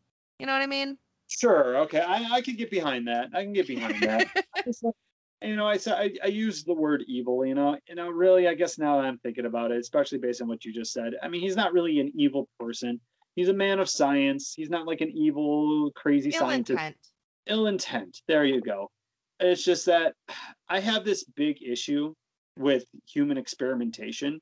Like, I understand when scientists need to test things like medications and stuff like that on people. I get that. But when we're talking beyond anything along those lines, when we're talking about true experimentation, like what happened to the Jews in Nazi Germany and how they were experimented on, I have a real issue with that. People aren't meant to be experimented on in those ways. They're not. Which is actually really funny, considering that that's basically part of what this whole show's background is about. We learn more about, and there's parts of the series about that where where we learn Mr. Nobody's background and how he went to Von Fuchs for the whatever the fuck it was when he stepped in his machine and it just transformed him into Mr. Nobody. That was experimentation, Mm-hmm. But maybe that's also why I was drawn to this show so much, is because I don't think people should be used as lab rats. But here's a group of lab rats who are living together and are learning to work together with whatever's happened to them. So I don't know. But Niles, you're right. He is kind of a fatherly figure, as much as he can be, I think. And I like where his story goes in season 2. I feel like he's a lot more likable, I think, towards the end of the season, and then definitely in season 2. Especially when we get to see the relationship with him and Dorothy, and how that plays out, because he loves his daughter. We won't go into details about that until we do our next recording, but he absolutely does love his daughter. Mm-hmm. But he did have a pretty interesting backstory, though, as far as, when he was, living out in the Arctic or wherever he was, and he got to know the cave woman. He lived with the cave woman. and they eventually became lovers, and the power that she possessed, and how he basically threw out everything that he ever knew, not even really just to study this. He wanted to live amongst it. He wanted to be part of this.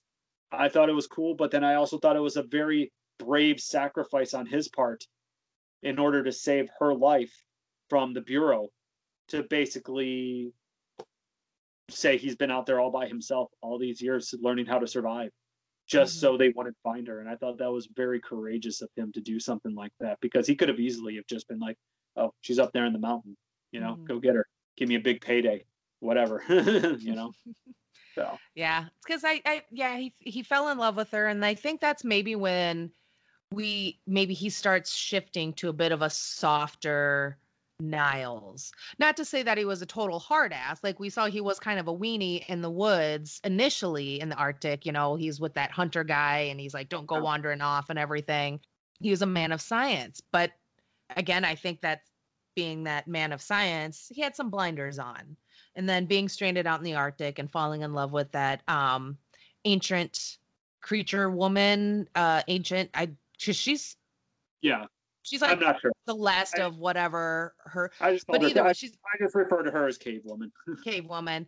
So so I think they eventually fell in love, and that kind of opened his heart, and living a that more simplified life really will put things into perspective for a person. And now knowing that the Bureau of Normalcy is now hunting and killing abnormals, maybe he feels his role has shifted. And maybe by taking in Rita and Larry and initially trying to find a way to extend his life. I lost this, but I think it's okay. It's like, you know what? To be honest with you, really quick, this is not a straightforward show. It's really not. There's a lot of stuff that's going on in this show, and it's a show that deserves a second watch, because you have to pay attention to the things that are going on. There's a lot of flashbacks, which I know you love your flashbacks. But I know what you mean about how especially I think within this series and in this season, they can be kind of confusing, because real quick, one of my favorite episodes is the therapy episode. And so we get like kind of a day or the morning for each of the different characters. So each character, it starts off with a flashback to their before times. Yeah. But then we're not set exactly in the present. We're flashed forward, but still back to like 8:00 in the morning, and we follow that character through that next few hours, and then we move on to the next character, and we get that same lineup and format. So, and again, with characters that aren't aging, flashbacks can be confusing because there's no markers. Absolutely. But no, it's still a great story, though. I mean, and Therapy Patrol is actually a really fun episode too, because it reminded me of the Sabrina episode where the tarot reading. Yes, me too.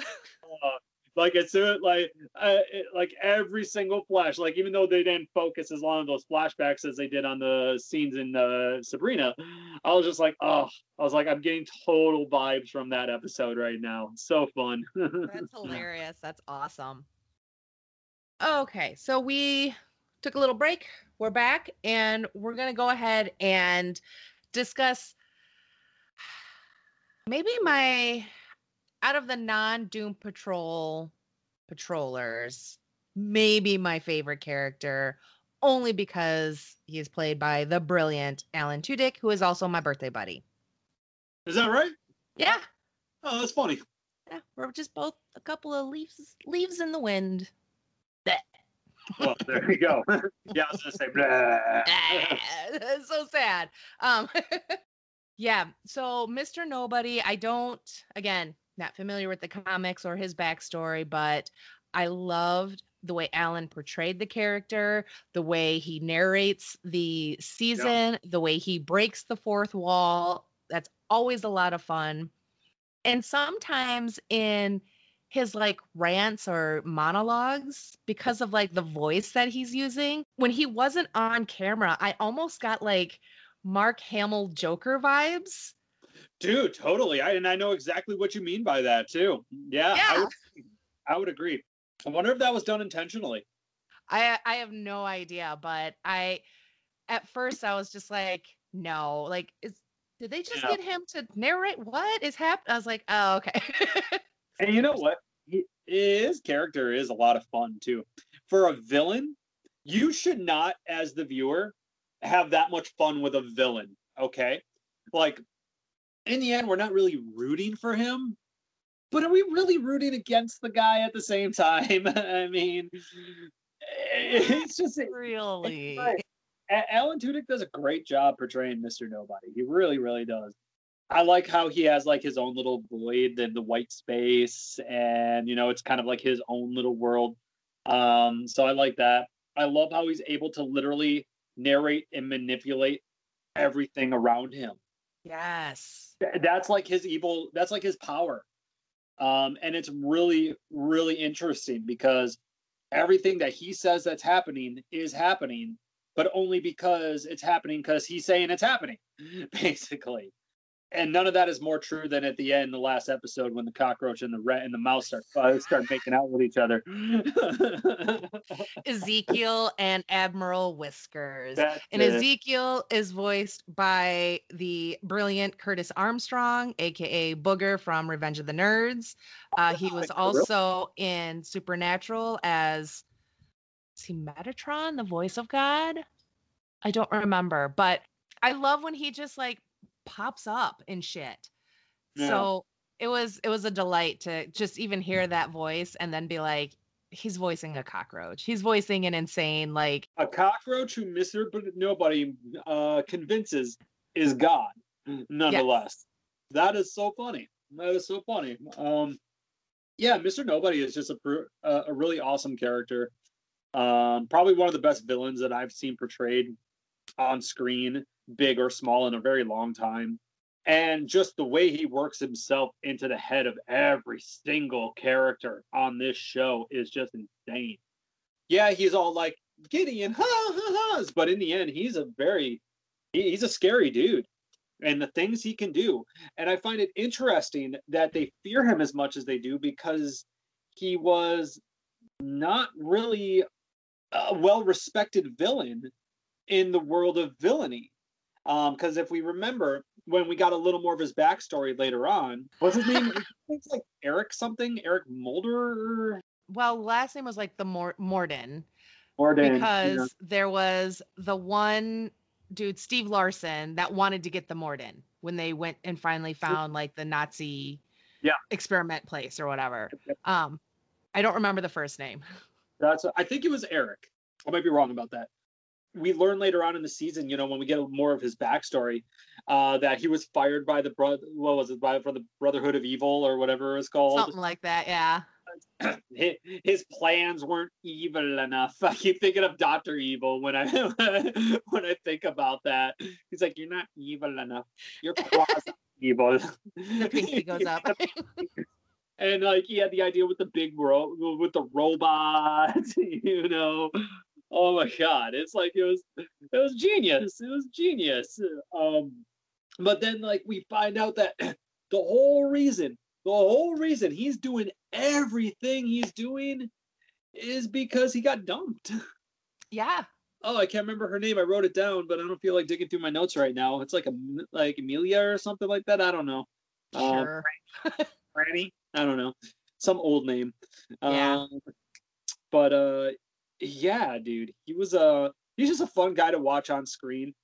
But when he's doing truly evil shit, he's doing some truly evil shit, especially what we talked about before with how he just slightly manipulated Vic's memories.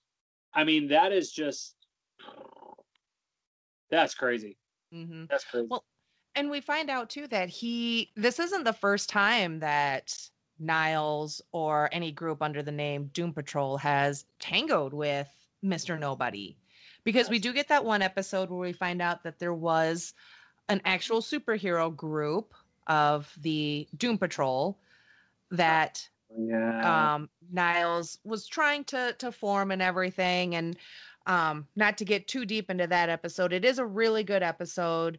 It's there's a bit of sadness because we see what happened to these older superhero types whose minds have basically degenerated and everything. But yeah, he's been around and he's been fucking wish it for a while as this omnipresent Mr. Nobody. And he's and I don't think anyone else could have portrayed Mr. Nobody like Alan Tudyk has, especially if that's the personality of Mr. Nobody. If he is kind of that way. Based on what you just said a minute ago, though, the only other person I could see playing him would probably be Mark Hamill, because I think Mark Hamill and Alan Tudyk share common acting skills with each other, especially when they're portraying bad guys.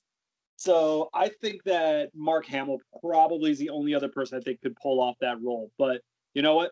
Honestly, I wouldn't want to see him do it at this. No. He's genius, and I like the character, and I like that at the finale we find out he's like, in a way, he's failed in his villainy. You know, he hasn't broken the Doom Patrol and Niles quite as well, because then he's reading like a quote review of Doom Patrol, again, that fourth wall breaky, and he gets all depressed and wasted on like blue UV vodka because he's got that little bit of blue mustache. Oh god, yeah. And that's when he decides on the toilet. Yeah, and that's when he decides to team up with Ezekiel and Admiral Whiskers, because then he realized that it hasn't. And then twist, Ezekiel and Admiral Whiskers are like giant size. They're in the painting because they're trying to save the daughter and Danny Street. Yeah. Love Danny Street.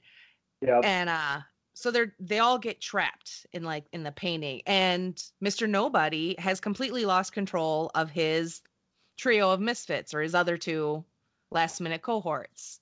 Right. And so he's all depressed in the burlesque bar, and he's like, I was supposed to be the villain. How am I not the villain? So I thought that was kind of a fun, interesting way to take the series finale. Sure. Putting Mr. Nobody in a position where he essentially has to work with the Doom Patrol. Yeah. And really, he did not want to do it all. I mean, it's the exact opposite of what he was going for. And that is actually a very interesting thing to point out, because first off, what a twist, where even though he had to do it, you saw the resentment in his face, especially in the conversation he was having with Rita. He didn't want to do it, but he knew that if he didn't do it, that Admiral Whiskers and Ezekiel were just they're gonna destroy him too, and he didn't want that. But yeah, I mean, I think that I would like to get more of him later on as the series progresses. I don't remember if he was in season 2.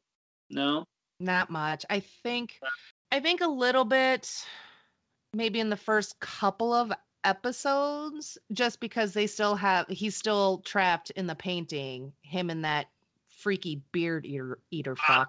Hunter beard. So gross watching him drain hair. Oh my god, the beard hunter, it's hilarious. I disgusting, but hilarious. Yeah, that's kind of how I got, especially when he pulled out Niles's beard hair gunk out of the sink. Oh, gross. Nasty. So yeah, Mr. Nobody, a very fun villain, non-villain, and again, great performance by Sir Alan Tudyk. I'm going to put a sir because he deserves it. Oh, there you go. So as we kind of start wrapping up our convo, there's a few other side characters, and kind of some maybe stray observations that I personally want to bring up, and I'll give you obviously the chance to bring up your own as well. But some of the more notable side characters, Danny the Street, genderqueer street with they them pronouns, a safe haven for people that just don't seem to fit in. And I loved the story of Morally Corrupt. We got just that little bit of her story, and I loved it, and I thought it was great. Flex Montello. best flex is his smile. So I know you kind of wanted to gush on Flex because you got a man crush on him. So take it away. Where do I begin? Where do I begin? It's fucking. Here's this just big, built, amazing looking. I'll say it. All like what you would imagine that kind of like an all-American physique superhero would be, but in a leopard Speedo. Okay. And he wore that shit everywhere. What I loved about Flex is that he just walked around in his little tight Speedo short things, no matter where he went, and it was totally acceptable. Even back in the 1950s, it was totally acceptable because people knew who he was. Flex had the coolest superpower I think I've ever seen. He flexes, something happens. And let's get it out of the way. Let's talk about it. The best scene in the entire series that involved Flex is when he meant to open up the portal to the white space, but instead he makes every single person on Danny Street, with the exception of Cliff, have an orgasm. And I laughed so hard, Jen. I laughed so hard. What happened? So I was writing notes as it happened, and once it happened, I laughed, and I accidentally brought my pen across the page. It's such a hilarious, ridiculous, kind of out of left field scene, and that's one of the things I love about this show is we have these like bits of just utter ridiculousness. Flex a muscle, cause a whole street to orgasm in the pants. Jane's look when she says, "We're fucking coming, man!" And Cliff. Larry. Oh, Larry. Larry's all like, oh. I loved it. And then Cliff just wanted to belong. He just wanted to be part of it. He was just like, oh, because Cliff can't feel anything. So. And then he even starts doing like humping motions. Oh, I'm gonna die cracking up just thinking about it. And when Rita started, her leg all blobbed, and then it got really tight. I loved it. What's one more thing? The funniest part about that is even when it was all happening, even to everybody else in the village, like even the beard hunter was there, and he was looking at that guy's beard next to him like he wanted to eat it. Flex kept doing it, and it was like a minute and a half long scene. It's like, dude, you have to see what's going on around here. I just had to gush about that scene. It's so good. But yeah, I love Flex. It is such a great scene. And you know, again, with those random bits of just ridiculousness. So kind of that scene, the loose butts scene. My God, the episode where they're in the donkey's ass. Just all these weird kind of like, what in the fuck is going on? But it pulls you in because you're like, what's going to happen when they're in the donkey's ass? Yeah. How are they going to get out of the donkey's ass? How many episodes are they going to spend in the donkey's ass? Luckily, the one. And then, because then we've got like the beard eater. Hunter. Beard. I know, but he's gross and he's just. He is gross. He is gross. But interesting enough, I actually thought his powers were very unique because I've never seen something like that portrayed. I'm glad they went about it the way they did by making it look really disgusting because you can't make somebody called the Beard Hunter who can eat people's hair and then gain sense of who they are, where they are, and just everything about them. You can't do that in a very friendly way where it's not going to make you want to regurgitate, you know? Absolutely. So I actually did like the Beard Hunter as a character. Disgusting, yes, but what he did in the short time he was on the show and how he was able to really fuck with Cyborg, that was pretty cool. It was pretty neat. I will admit that is a very interesting, unique, and powerful superpower. And we don't see that because, how in a lot of superhero stuff, because how do you do that without making it super gross? Yeah, agreed. But with the Beard Hunter and him eating Niles's sink hair, so that hair, so in the episode that we meet the Beard Hunter and he does all of that, it leads him to Danny and leads him to the basement where we see someone in a wheelchair but in a Niles mask. Yeah. So my question to you is is it just like familial DNA that led him? Because we find out at the end of the season that it's Niles's daughter that was in that basement. Right. So was it, so even though he ate Niles's hair, and because Niles couldn't get to him because he's trapped in the white space and that doesn't register on anything. Right. So then the next person that matches that DNA would have been the daughter. And is that then how he found the daughter? Because at first I was like, well, if he ate Niles's hair, it would have led him to Niles. Right. Well, because Niles and his daughter obviously shared the same DNA, and if Right. we take into consideration, I don't want to spoil it, but her physical aspects about his daughter, she probably shares that with Niles. Maybe the hair is why he got led there. Mm-hmm. I don't know how to really put that without really spoiling anything about her daughter, because And then, yeah, because we only get, I don't even think we see the daughter at the end of the first season. We just see the back of her head. So then my other question was, again, no season 2 spoilers. At any point, was the daughter living in Doom Manor where then maybe some of her hair may have ended up in the drain, and that's what led Beard Hunter to her? Because that is never addressed in season 2, so that's not. It's not.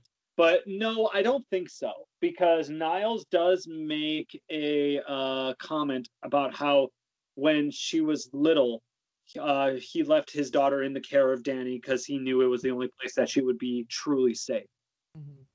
I'm gonna go ahead and say that if she lived in Doom Manor, it may not have been long enough to make that kind of difference. And plus, also, it would have been so long. Well, no, she's older than she looks too, though. Mm-hmm. Yeah, just like all the other characters. Considering that aspect of it, maybe because of her age, maybe even before Larry and Rita ever got there, because they didn't know he had a daughter either. Mm-hmm. Yeah, maybe if she just had to spend like a night or two at the manor until he could find Danny, get in touch with Danny. You know what I mean? 50-year-old hair out of the drain. That's the thing that's getting me. I know. Maybe they have terrible piping at a Doom Manor. I don't know, but terrible plumbing. Speaking of, we keep dropping Danny's name. You know, Danny in itself, totally awesome character. Danny is just an amazing character, and there's no physical aspect per se to Danny. Danny's a street. Mm-hmm. But Danny is a street that can talk to you, can interact with you. You can feel the emotions in Danny's words. For those who probably don't understand what we're saying by that, is Danny can basically manifest words just kind of like out of thin air, or just rearrange letters that are on like a window to spell out what they want to say. Danny is very, very loving and such an awesome character and such an accepting character. The way Danny brings in, like you said, just this Danny is a place where people who don't belong go to belong, you know? And I just love that. I love that in general. Not even just in not just Danny, but just we don't live in a world like that, and it sucks. It's 2021. Mm-hmm. You know, we're still talking about gay rights, and now now all this shit about you know transgenders not being able to play in sports and things like that, and it's insane. It's absolutely insane what we're living with right now and how we're still doing it. And I don't think there's ever going to be an end to this, ever. No. But I love the idea that, you know what, if you don't belong out in the regular world, here is a place where you will fit in. You will not be judged. You will not be harmed. You will be loved. You will be accepted. And this will be a good place. You know, this is a good place for you. The thing I found the most tragic about Danny, though, is that in order for Danny to live, the party had to go on. Now that I found to be very sad, because a lot of the people in Danny were very scared too. And Danny was constantly on the move because the Bureau of Normalcy wanted Danny, and they were constantly on the pursuit of Danny. So imagine you're living in a place where you know you're accepted, but you're still living in fear. But you also have to put on a face so this place that is taking you in will not go away. And it's a very interesting concept. But when the Bureau of Normalcy finally finds Danny and confronts the town, morally corrupt, basically, I believe kind of in that moment takes on a manifestation of Danny. It's kind of like Danny's words pouring out, but you hear them out loud. Morally Corrupt is speaking for the entire community of Danny. And I just thought it was an absolutely beautiful scene, and Morally whooped the fucking shit out of that guy. In platforms. In platforms. In platforms. Those were what, like 4-inch, 5-inch heels or something? They were insane. I remember her being that tall when she came into Danny. I'm just like, I'm watching her kick his ass, and I'm like seeing those big shoes. I'm like, I think I just sprained my ankle. Yeah. And I love how, after we get to meet Flex, I love how Danny and Flex knew each other. Mm-hmm. And then when Flex told Danny that, his wife was killed, Danny was like, I'm so sorry, just like, here is, this street, or whatever you want to call Danny. It doesn't matter. Presence. Presence. Thank you. This presence that is so just emotionally on point with all of its citizens and just with people in general. And Danny is a place of love, acceptance, and comfort. And Danny gave that to every single resident that was there. And even to someone like Flex, who hasn't been to Danny in so long, Danny was like, dude, welcome back. It's good to have. And even embracing Beard Eater, Exactly. Like Beard Hunter's there. It's like, what the fuck is Beard Hunter doing there? And Beard Hunter's like, dude, Danny took me in. I love it here. Yeah, he's like, I don't do that anymore. He fell off the wagon, but real quick, how funny was it during the Flex scene with the orgasm, but Danny spelling out oh, and the fire hydrant just shoots out of the car. Oh, that was great. Love it. Back to Flex real quick with regards to Dolly. That was so sad. We didn't get a lot of Flex and Dolly, but we got just enough to know that they were head over heels crazy in love with each other.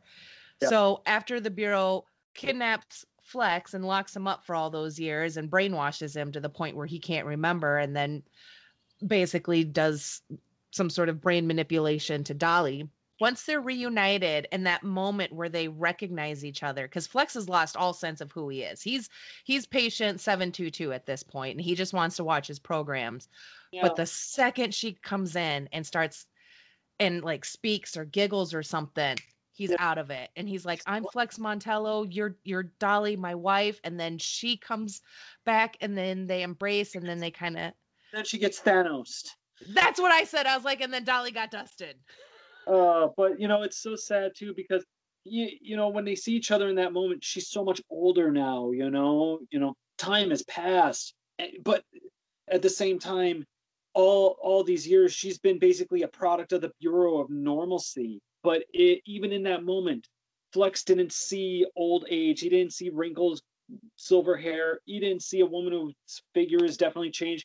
He just saw Dolly, and that's all that mattered to him. And then once that got taken away, he flexed, and there were sparks flying everywhere. You could see the emotion. It just, it's kind of a little ridiculous to say this out loud, but when you're watching it, it makes sense. When you see him flexing his muscles and screaming, and then there's just everything in that room that had electricity powered to it was just being short-circuited, and sparks flying everywhere. That's just the pure emotion of how... I don't even know how to put it. It was sad, dude. It was sad. Well, because he always called Dolly the light of his life. And now that once she Thanosed away and he flexed, his light was gone. So in his anguish, he extinguished all the nearby lights. And even on the bus ride on the next episode where they eventually ran into Danny, he was just sitting there staring out the window, and Larry's trying to talk to him, trying to kind of like make him feel a little better, give him some comfort, which is total Larry right there. Flex is just, he's taking it with stride, but at the same time, here's a man who's just lost so much of his life. He finally gets it back, and the one thing that mattered to him most, you just see that emotion on his face, like, he's like, I'm basically gonna say, I'm gonna get these motherfuckers for what they did, Mm-hmm. Mm-hmm. So, but also, one more thing I want to add about Flex and Dolly. When we first meet Flex, very first scene with him, I love the idea of Flex being that kind of hero. Although this is how he got fucked over, I just love the idea of him being that kind of hero who will rescue a kitten out of a tree. Mm-hmm. You know, that's like so 1940s, 1950s, like kind of that's a little American. Wholesome. It's like it's a little. I see that as a little Americana. You know, the firefighters going out and getting the tree out or getting the kitten out of the tree. You know, I love that image, and I just love that Flex was that guy who would do that. But in the end, that kitten ended up shooting a light out of its face. That was a bad kitty. Character. One more. Go ahead. Do you mind if I bring up a character? Sure. Okay, this is another bad guy, but we haven't talked about him. I want to talk about Darren Jones. Oh, okay. Okay. I saw your face. I think you thought, okay. Well, we can get to that. I think. But really quick though, what did you think of Darren Jones? What did you think of the character overall? Oh, I loved him. No, he was a giant piece of shit. He is a piece of shit. But I like that there's like this head of this just evil government agency who's responsible, who has to be the face. I love that this guy was the face. And even though he's a piece of shit, the actor who played him, I thought did really good at being a piece of shit. Mm-hmm. You know, being this guy who's been in Larry's life for so long, you know, and how he's responsible for just the experimentation on hundreds, if not thousands, of individuals who, just because they are different, they suddenly become this subject to experimentation. I love that the show put a face to that.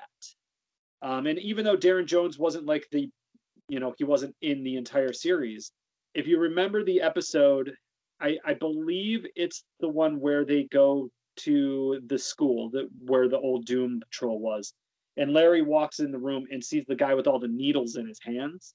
Do you remember that? Oh, yeah. And so that was young Darren Jones right there. And I just thought it was a good character to have. I mean, as far as bad guys go, Mr. Nobody, amazing. Beard Hunter, something else, but he was still good. But when we're talking classic bad guy, you know, just your classic guy who you hate, Darren Jones was a really good person to bring on screen for that. And I really did enjoy it. I didn't enjoy the things he did, but I really enjoyed that kind of character being in this setting, you know? Yeah. I mean, you're right. We need to have that kind of character when we have a government agency like the Bureau of Normalcy, and when we have a facility like the Ant Farm where they house all the abnormal things that they have captured over the years and experiment on. I wasn't really super blown away or disappointed. He's kind of like you said, he's just like that classic government baddie that has no qualms with dealing with, because he views these folks as less than. They are not even humans in his eyes, and therefore totally worth being able to experiment on. Exactly. So yeah, he's obviously an easy character to hate, you know, like with Mr. Nobody, because he can be so charismatic and just kind of fun. You find yourself kind of liking the guy. Why is it that when you you hear Mr. Nobody, you can't help but just put a little bit of a smile on your face? You know he's the bad guy, but it's like, I think that's Alan. That's Alan for you. Yeah, right. One of my favorite voiceover works that he has done. He's the voice of the really dumb chicken in Moana. So all he does is make clucking noises. I didn't know that. And Hey is one of my favorite characters. I truly think Hey is the hero of the movie, but that's another podcast. But so right. Oh, go ahead. I'm sorry. Well, now just to kind of wrap up, yeah, Darren Jones, easy character to hate, a common character we see in a lot of these superhero types. You know, we saw it in WandaVision. We see it in like the Hulk with General Ross and everything. So we see that guy. That's the thing. Yeah. Guy. Right. So Absolutely. it was easy. So I didn't really give too much thought to him. But one character that popped up that not only did I think I know who you're going to say, but I want you to say it. Okay. All right. So yeah, We get a little bit of him. He pops up only in a couple of episodes. And between the character itself and the actor that portrays him, Willoughby, played by Mark Sheppard from Doctor Who and Supernatural, was that he was just kind of a fun addition, this wizardy type, sorcerer type that knows Niles. And can he be trusted or can he not be trusted? Funny, because that is not at all who I thought you were about to say. That is not even close to who I thought you were going to say. But yes, good call. So yeah, just a quick Nip or Kip is they call him like, something for sure. It's like Kipling or something like that, but I think his last name's Willoughby. Yeah, but I really liked him. I really, really liked him. You know why? So I'm a huge Constantine fan, and he reminded me a lot of John Constantine. Oh, sure. Yeah, so just a kind of a quick shout out. He's, like I said, he's not in a whole hell of a lot, but I hope that character starts popping up more as long as, as the series continues. And hopefully they'll sprinkle him in, because I don't think he pops up in season 2. I don't remember. But, I don't remember either. But now, yeah, my quick shout out to Mark Sheppard and Willoughby. Yeah, he did a great job, dude. He did a great job. And he was in Firefly. Now, another character whose name, I don't remember this character's name. I never wrote it down. Why, I don't know. But I love this character. If you remember the young gentleman who was in the Von Fuchs facility with our heroes, who ended up having a raptor on his neck. Steve Larson, animal, vegetable, mineral man. Vegetable, mineral man. Okay, so this guy is just fucking hilarious. Okay, when he tries to rob the convenience store, and his raptor head starts biting his real head. Oh my god! Like, it's such a weird thing to just throw into an already weird show full of weird characters. Here's just this out in the distance. He won't even matter, but every now and then we're just gonna throw him in as an Easter egg on the television. Mm-hmm. It's just cool to see something like that portrayed on TV. I thought that was a lot of fun, because after that, with the Nazi puppets and everything, where we first meet Steve Larson and he wants to get the Morden, since the Doom Patrol destroys the facility while Steve Larson's still in one of the tanks, that's how he came out as this weird mutated fucking thing. Yeah. And you kind of think that's going to be it. Right? You're just like, oh, this one-off, whatever. But I loved how they sprinkled him in the background in the news reports. We followed his crimes. We followed because then he goes up to trial. And I think we get more of him in season 2, still in that background of news reports. So I love that he isn't just like forgotten. Right. And they still kind of, like you said, and again, it's that ridiculousness that's within this show that makes it fun and more lighthearted, along with those kind of Arrowverse shows, the more fun shows, versus with that mix of that dark and gritty. And what's nice is actually in comparison, because you take a show like Arrow's good, but Arrow takes itself way too seriously. Like, it really does. A show like this, it's a serious drama, but it knows how to have fun with itself. The writers and the showrunners knew how to have fun with these characters. And despite how tragic every single one of their backstories are, they don't put you in a position where you should really feel like, okay, I'm going to be in a deep, mellow ride for the next 15 episodes. It's going to be nothing but sad shit. Mm-hmm. It's a fun, exciting show. A lot happens, and we could easily probably make this show last another 4 hours just talking about it episode per episode, which actually we didn't do, because that would take forever. But there are so many standout moments in all of the episodes, things that we probably won't even be able to cover here. I was hoping we'd have time to maybe even just hit on some of our more favorite or standout episodes or moments. I mean, maybe we could do like a part 2 amendment to this one or something, but because I want to get to the Titans episode, where we are originally first introduced to the Doom Patrol. The show Titans had an episode called Doom Patrol. It's like the 3rd or 4th episode. That was supposed to be the backdoor pilot to the Doom Patrol series, but the show got shipped around and didn't get picked up right away. And Doom Patrol, at least the finale, aired May 24th, 2019. And then Arrowverse Part 5 of Crisis aired January 2020, which I can't even believe it was that recent. I feel like it was so much longer ago. And I only bring that up because I only bring up Arrowverse and Crisis because of how that crossover event ended and how it kind of plays into the Titans and Doom Patrol. Wasn't there a small brief moment in that episode where they actually show the Doom Patrol dancing outside of Doom Manor? Yeah, okay. I thought I remember that. So a quick spoiler for the Arrowverse Crisis on Infinite Earths major crossover events. So what happened is that Arrowverse broke the multiverse. All the other Earths vanished and disappeared and collapses. The antimatter and blah blah blah, or anti-monitor. The death of Oliver Queen gives birth to the new multiverse, and that's where we see in a voiceover as Oliver Queen is speaking. We see the flashes. We see Green Lantern's planet from the Green Lantern movie. We get Doom Patrol. We get Titans. We get a clip of Swamp Thing.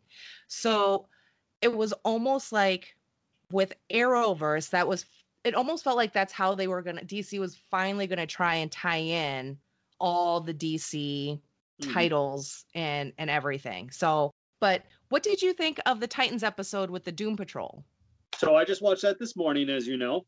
I thought it was actually kind of cool. So first, I like the idea of Beast Boy being one of the original members of the Doom Patrol. I thought that was pretty cool. This is why I don't think Jane may have been part of the comics, is because she wasn't in that episode. I didn't realize she wasn't going to be in the episode. But neither was Cyborg. That's true too. Good point. It's not a whole lot from the episode truly stood out to me as far as it being like, having some sort of like major plot that's going to lead into the series, to what's the now known Doom Patrol series or anything like that. But I did like the idea of Beast Boy bringing Raven in to meet the Doom Patrol. He's all like trying to protect her, like keeping her secret while she's there. Put her in the closet, and Cliff's just like opens up the closet door, and Cliff's all just like, he's got to get the fuck out of here. The Chief's gonna be back. I think I messaged you while I was watching it, saying the first thing that I'm taking from this episode is that I want Larry to cook for me, because when Raven is watching Larry cook, he's having such a great time doing it. He's making all sorts of foods. Sorts of foods. Did you see those steaks? Dude, oh my God, those things. Now I want steak. I know, for sure. Jesus Christ. I just had some cookies too. I'm still hungry. I'm glad that they did that. They recasted the Chief. I didn't like the guy who they had portraying the Chief. I just didn't like him. Also, I didn't like the way how they had the Chief portrayed in that episode either, as this "don't you ever betray me" kind of guy. Less fatherly. I didn't like that. I didn't get that Timothy Dalton, "we're gonna be all right" kind of vibe. It's almost like it's almost like the Titans Niles kind of falls more in line with that villain evil, like you were talking earlier about Doom's Niles. Oh geez, I wonder if me saying that had any influence because I watched that episode today. Because when I watched that episode today, he totally struck me as a villain.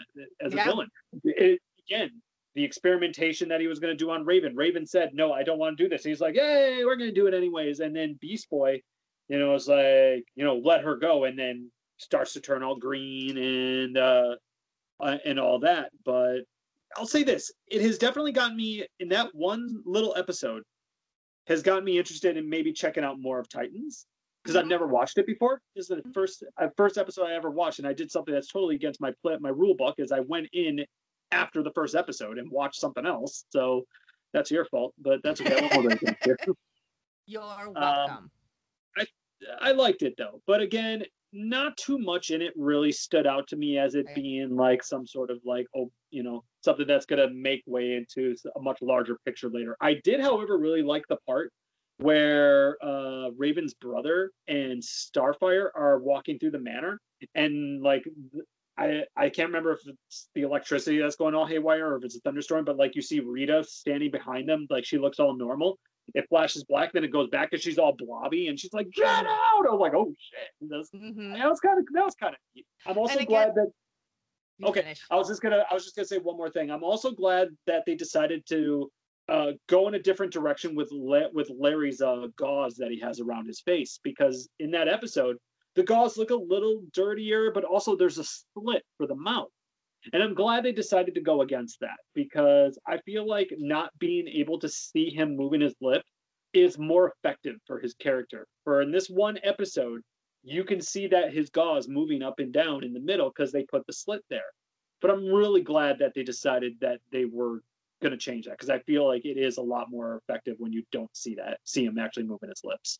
I agree. I liked the changes that they made to Larry's character from Titans to Doom Patrol. Larry is also in Titans. He's voiced by Matt Boomer, but the body of Larry is played by Dwayne Murphy. So they kind of went the route of Robot Man. And Larry just seemed happier, right? Or maybe cooking just makes him really happy. I mean, he was dancing to music, cooking. Yeah. He seemed to be in the zone, And I thought it was funny when he was saying that you don't want to fight me and you don't want to see what I'm really like or something like that. And I have a feeling that was kind of an underlined reference to the spirit, but maybe at the time the writers didn't know what they wanted to do with that. So they made Larry seem threatening, but we didn't see anything come from that in this episode. So I have a feeling maybe the spirit was thought of after that, to give off that other side of him that maybe we come to learn about Larry.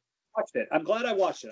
I'm glad you did too, and I'm glad that I was able to kind of get your take on it, because I was really curious, mostly about the portrayal of Niles, because it is a pretty stark difference between Timothy Dalton's Niles. Yeah. So, because he does definitely come across as more cold and science first, people last. But the Doom Patrol in Titans still held affection for him, and they were a lot more hands-on with when he was trying to rescue that someone that he happened upon that he brought in, and they were trying to rescue her. And she made the room all cold. She was like an ice, her powers were ice or something, and Raven helped. I found it interesting that Niles could walk in this episode. But did you catch that they said that Niles was able... See, the way they said it made it imply that he's always able he's able to walk and not walk. Just to walk again. Something like that. Yeah. So I don't know. I kind of just took that as he's always doing experiments or finding ways to better himself, maybe. So because then, by the end of the episode, they're like, well, he fractured his spine again, or he can't walk again. So they would take care of him, and they let Beast Boy go off with the Titans. It was interesting that he was. Had you not mentioned this episode to me, I would have never known it existed, because I actually had no intention of ever watching Titans. I wouldn't have known if I hadn't started watching Titans. So I had originally finished Doom Patrol seasons 1 and 2, and then went and started on Titans, and then episode whatever popped up titled Doom Patrol. I was like, what the fuck? So, and it was kind of fun, and I like that they also changed how Rita eats her enormous mounds of food. Let's talk about that for just a second here. Not long, because it was gross. So I understand. I totally understood. Sorry, something fell on my floor and I got to pick it up. So I totally understood, and I think it makes sense why Rita needs to take in so many calories as she does, because she turns into this gigantic blob. I think that makes total sense. I just wish they didn't show it on camera the way that they did, because she shows it. So first off, I mentioned earlier how Rita always tries to give up this appearance of that she's a sophisticated woman, which I do believe she is in some aspects. But with all the food that she piled on that plate, or she grabbed a gigantic steak, she grabbed a whole bunch of spaghetti, onion rings, a burger, potatoes, and there was something else that she threw on there. And then she doused it all in gravy, all of it, everything. And it wasn't just a little gravy. She took the entire thing of gravy and just poured it over her plate. And she was eating it wearing white gloves, which I found to be incredibly weird. I don't know why the gloves stuck out to me, but it's because I think she's always trying to give off this, this persona that she is, this sophisticated woman. She's a woman of class, Mhm. but yet here I am eating my spaghetti gravy with, with fucking these silky white gloves on in a red dress. I just thought that was so weird. It was a unique scene that I wish I didn't watch because I was like, oh, like I totally got it when she put all the food on her plate. She has to take in a lot of calories, but the gravy's what did it for me. Yeah, Sorry, I'm so yeah. focused on that right That's all right. I completely agree. It was super gross to watch. I was like, oh my, and all I could think during that point too was that poor actress. now. How many takes did that take? And because you hear about like on set, there's always like a bucket. So when there's an eating scene, so the actors don't get full, they spit it out in between takes if they have to retake the scene. So it made me wonder, what does that bucket look like? I hope they didn't have to do multiple takes. Credit where credit's due, though, and man, she did it because She you did it. literally showed her shoveling the spaghetti in her face, and I was just like, oh boy. uh, Yeah. but no, So, no, well, I was just gonna say, want to I watch hope you get into Doom, or I hope you get into Titans. I hope you enjoy it. My non-spoiler thoughts on Titans from what I've seen, again, I haven't finished season 1 because I get easily distracted with shows, was that it's definitely that darker DC take. But I'm very interested to see where they are going to take these characters. Because again, I know these characters from Teen Titans Go. So Starfire has so far completely different like origin story compared to what I know about from the animated series. So they Huh? seem to be going a different route possibly with her. I remember And this show was announced, and they were announcing the castings. oh This god, is when this yes. is this is when all the fanboy bigots came out because yes, All the racists came out and traditionally in the comic books and in cartoons, Starfire is orange. Yes, I get that. She is orange. However, they cast a black woman to play her, and suddenly, whoa, what the fuck? A black yeah. woman? It's like, Yeah. come on. Yeah, that was super super fucking The only ridiculous. orange person on this planet that I know of should not be in front of a camera anymore. Mhm. That's I think right. you know what I'm talking about. Yeah. Yeah, I remember hearing about all the hate that everyone had with the casting. The actress that plays Starfire, her name is Anna Diop, Diop. Yeah. First time I've looked it up and pronounced it, so I apologize if I did not do that correctly. But again, I think she's doing a great job. I think they're all doing a really good job. The actor that they have playing Robin, I very much see as a Robin, as a Dick Grayson, and so it's again just interested to see where they're going to take these characters and how much they're going to differ from Teen Titans Go. Quite a bit, I'm Probably, guessing. probably a lot. Final thoughts, I Yeah. guess. Doom Patrol. So, I think that once season 3 is done filming, because I think they're filming it now, if I remember correctly, Yes, I think which, you're right. which I'm really happy about. And they're obviously going to need to pick up where they left off in season 2 because season 2 they were not done filming it yet. COVID hit, and then they COVID. but they had. But I think I'm glad they still aired it. I'm glad that they aired as much of season 2 as they had. And you know what? The episode that season 2 ended on really could have been a cliffhanger into a next season, but Mhm. we knew it wasn't done. But where was I going with this? Final thoughts. There was a lot more that I think that we could definitely talk about with Doom Patrol. And I think we both agree there's not a single character on this show, maybe with the exception of Darren Jones, who we don't really not like. They're all very that every character in the show serves a purpose in their own unique way. Everyone from Cliff to Danny to Mr. Nobody, and everybody in between, even the beard hunter. Dirty beard eater. I wouldn't be talking about this show with you the way that I am if I would not if I didn't feel personally that this is a show that I think a lot of people would really enjoy. Even if you're not into superheroes, it's not really a superhero movie in the end, or show in the end. It's really not. I think people will have to just kind of, they see the DC logo and they're going to think superheroes. It's an anti-hero. Yes, they are the heroes. Yes, there are abilities there. But in the end, there's nothing super about them. These are tragic people. These are people who have just had shitty luck in their lives, And throughout time, it gets a little better, but it never really corrects itself for any of them. They just learn to live their lives with their backstories being what they are. And we see that even pour into season 2, which, by the way, really quickly here, I'm just going to say this.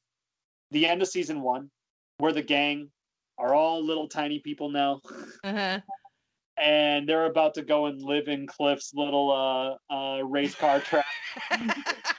It's Larry's job to take care of them and make miniature food for them. The teeny tiny pancakes, but they're still huge to them. No, I love it. I love that so much. I can't wait till we do our season 2 episode. Yeah. I think that's really fun. And just think, by the time we'll be able to do our season 2, we'll be able to do it in person, because you and I are both, by that point, we'll have both been completely upgraded. Love it. So I'm so excited to be able to start doing in-person recordings again. We won't have these fucking internet issues, and it'll just be nice to have that conversation face to face, so I can interrupt you properly and not so weird virtual sorry, no, go. Yeah, I can't wait. I really can't. Final thoughts. Doom Patrol, give me yours. Oh, I loved it. I love it. I love it. I love it. It is so fun. And again, like I said at the beginning, it's really they really did a great job of mixing what made DC shows successful and what made Marvel movies successful, and still managed to keep it kind of, dark and gritty. It's not family friendly, like the Marvel movies are, or even some of like the Arrowverse shows. Flash is super family friendly. I love him. So they found the sweet spot with Doom Patrol, because I think Titans can get is darker than Doom Patrol more consistently. Sure. I don't feel like we get as many of these. We don't get loose butts in in Titans, at least not yet. Whoever listens to anyone who listens to this who hasn't watched this, they're gonna be like, why do they keep saying loose butts? What the fuck is loose? They'll just have to go and watch the episode and find out. But yeah, I loved it. It's a lot of fun. And you get connected to these characters, so you feel for them. You care about them, with the exception of that Jones asshole, but brilliantly done and brilliantly acted and everything. Again, yay, Brandon Fraser and the entire cast, really. So I'm excited to do season 2. I'm excited that I have watched this show. I actually want Tim to watch it, so I'll definitely be rewatching it again with him once his schedule has slowed down. So rewatchability is definitely up there. I think Anastasia may have been a little upset that I started rewatching the show again without her, because I don't know for sure. She didn't really express anything like that, but we did watch it the first time together and she loved it. And so when I asked her if she wanted to watch an episode, it was like episode 3. I was like, do you want to come watch it with me? And she was just like, no, I didn't get to watch it from the beginning. I was just like, oh, I'm sorry. I was like, I'm sorry. I was like, I'm doing work. Yeah. Yep. Yeah, awesome. Well, this was fun. I mean, I hope anyone who listens to this who hasn't watched Doom Patrol, just hears the way that we've talked about these characters. And even though you may not get a huge perspective of everything that's happened, because so much happens in this show, you guys. So much. I mean, me and Jen can talk to you for hours. And I will say that because this show came out episodically, so weekly or whatever, that the beginning of each episode has the previously on, usually narrated by the brilliant Alan Tudyk, and he does an amazing job. And even within the show itself, from kind of episode, from weird, crazy hijinks to the next, they'll do a quick rundown of like, Cliff, like, I fought a gator, I'm a head in a tin can, I did this, so you get these droplets of like the insanity that is this show. Trapped in a snow globe together. Yes. It's just one of the weird kooky things that happens in this show, and that was a crazy fucking episode. Oh my god, that was a crazy fucking episode. We'll definitely be back. We'll have more to say about season 2. We'll probably definitely expand more on our characters at that time and see where they're at. But Eric, thanks for joining me today. It's been a lot of fun. So great to geek out with you over shows. Miss it. And I suppose probably the next time I see you, we'll be in the pod basement and we'll do not a live recording, but an in-person recording. Can't wait. But until then, everyone, thanks for listening and keep streaming. Bye.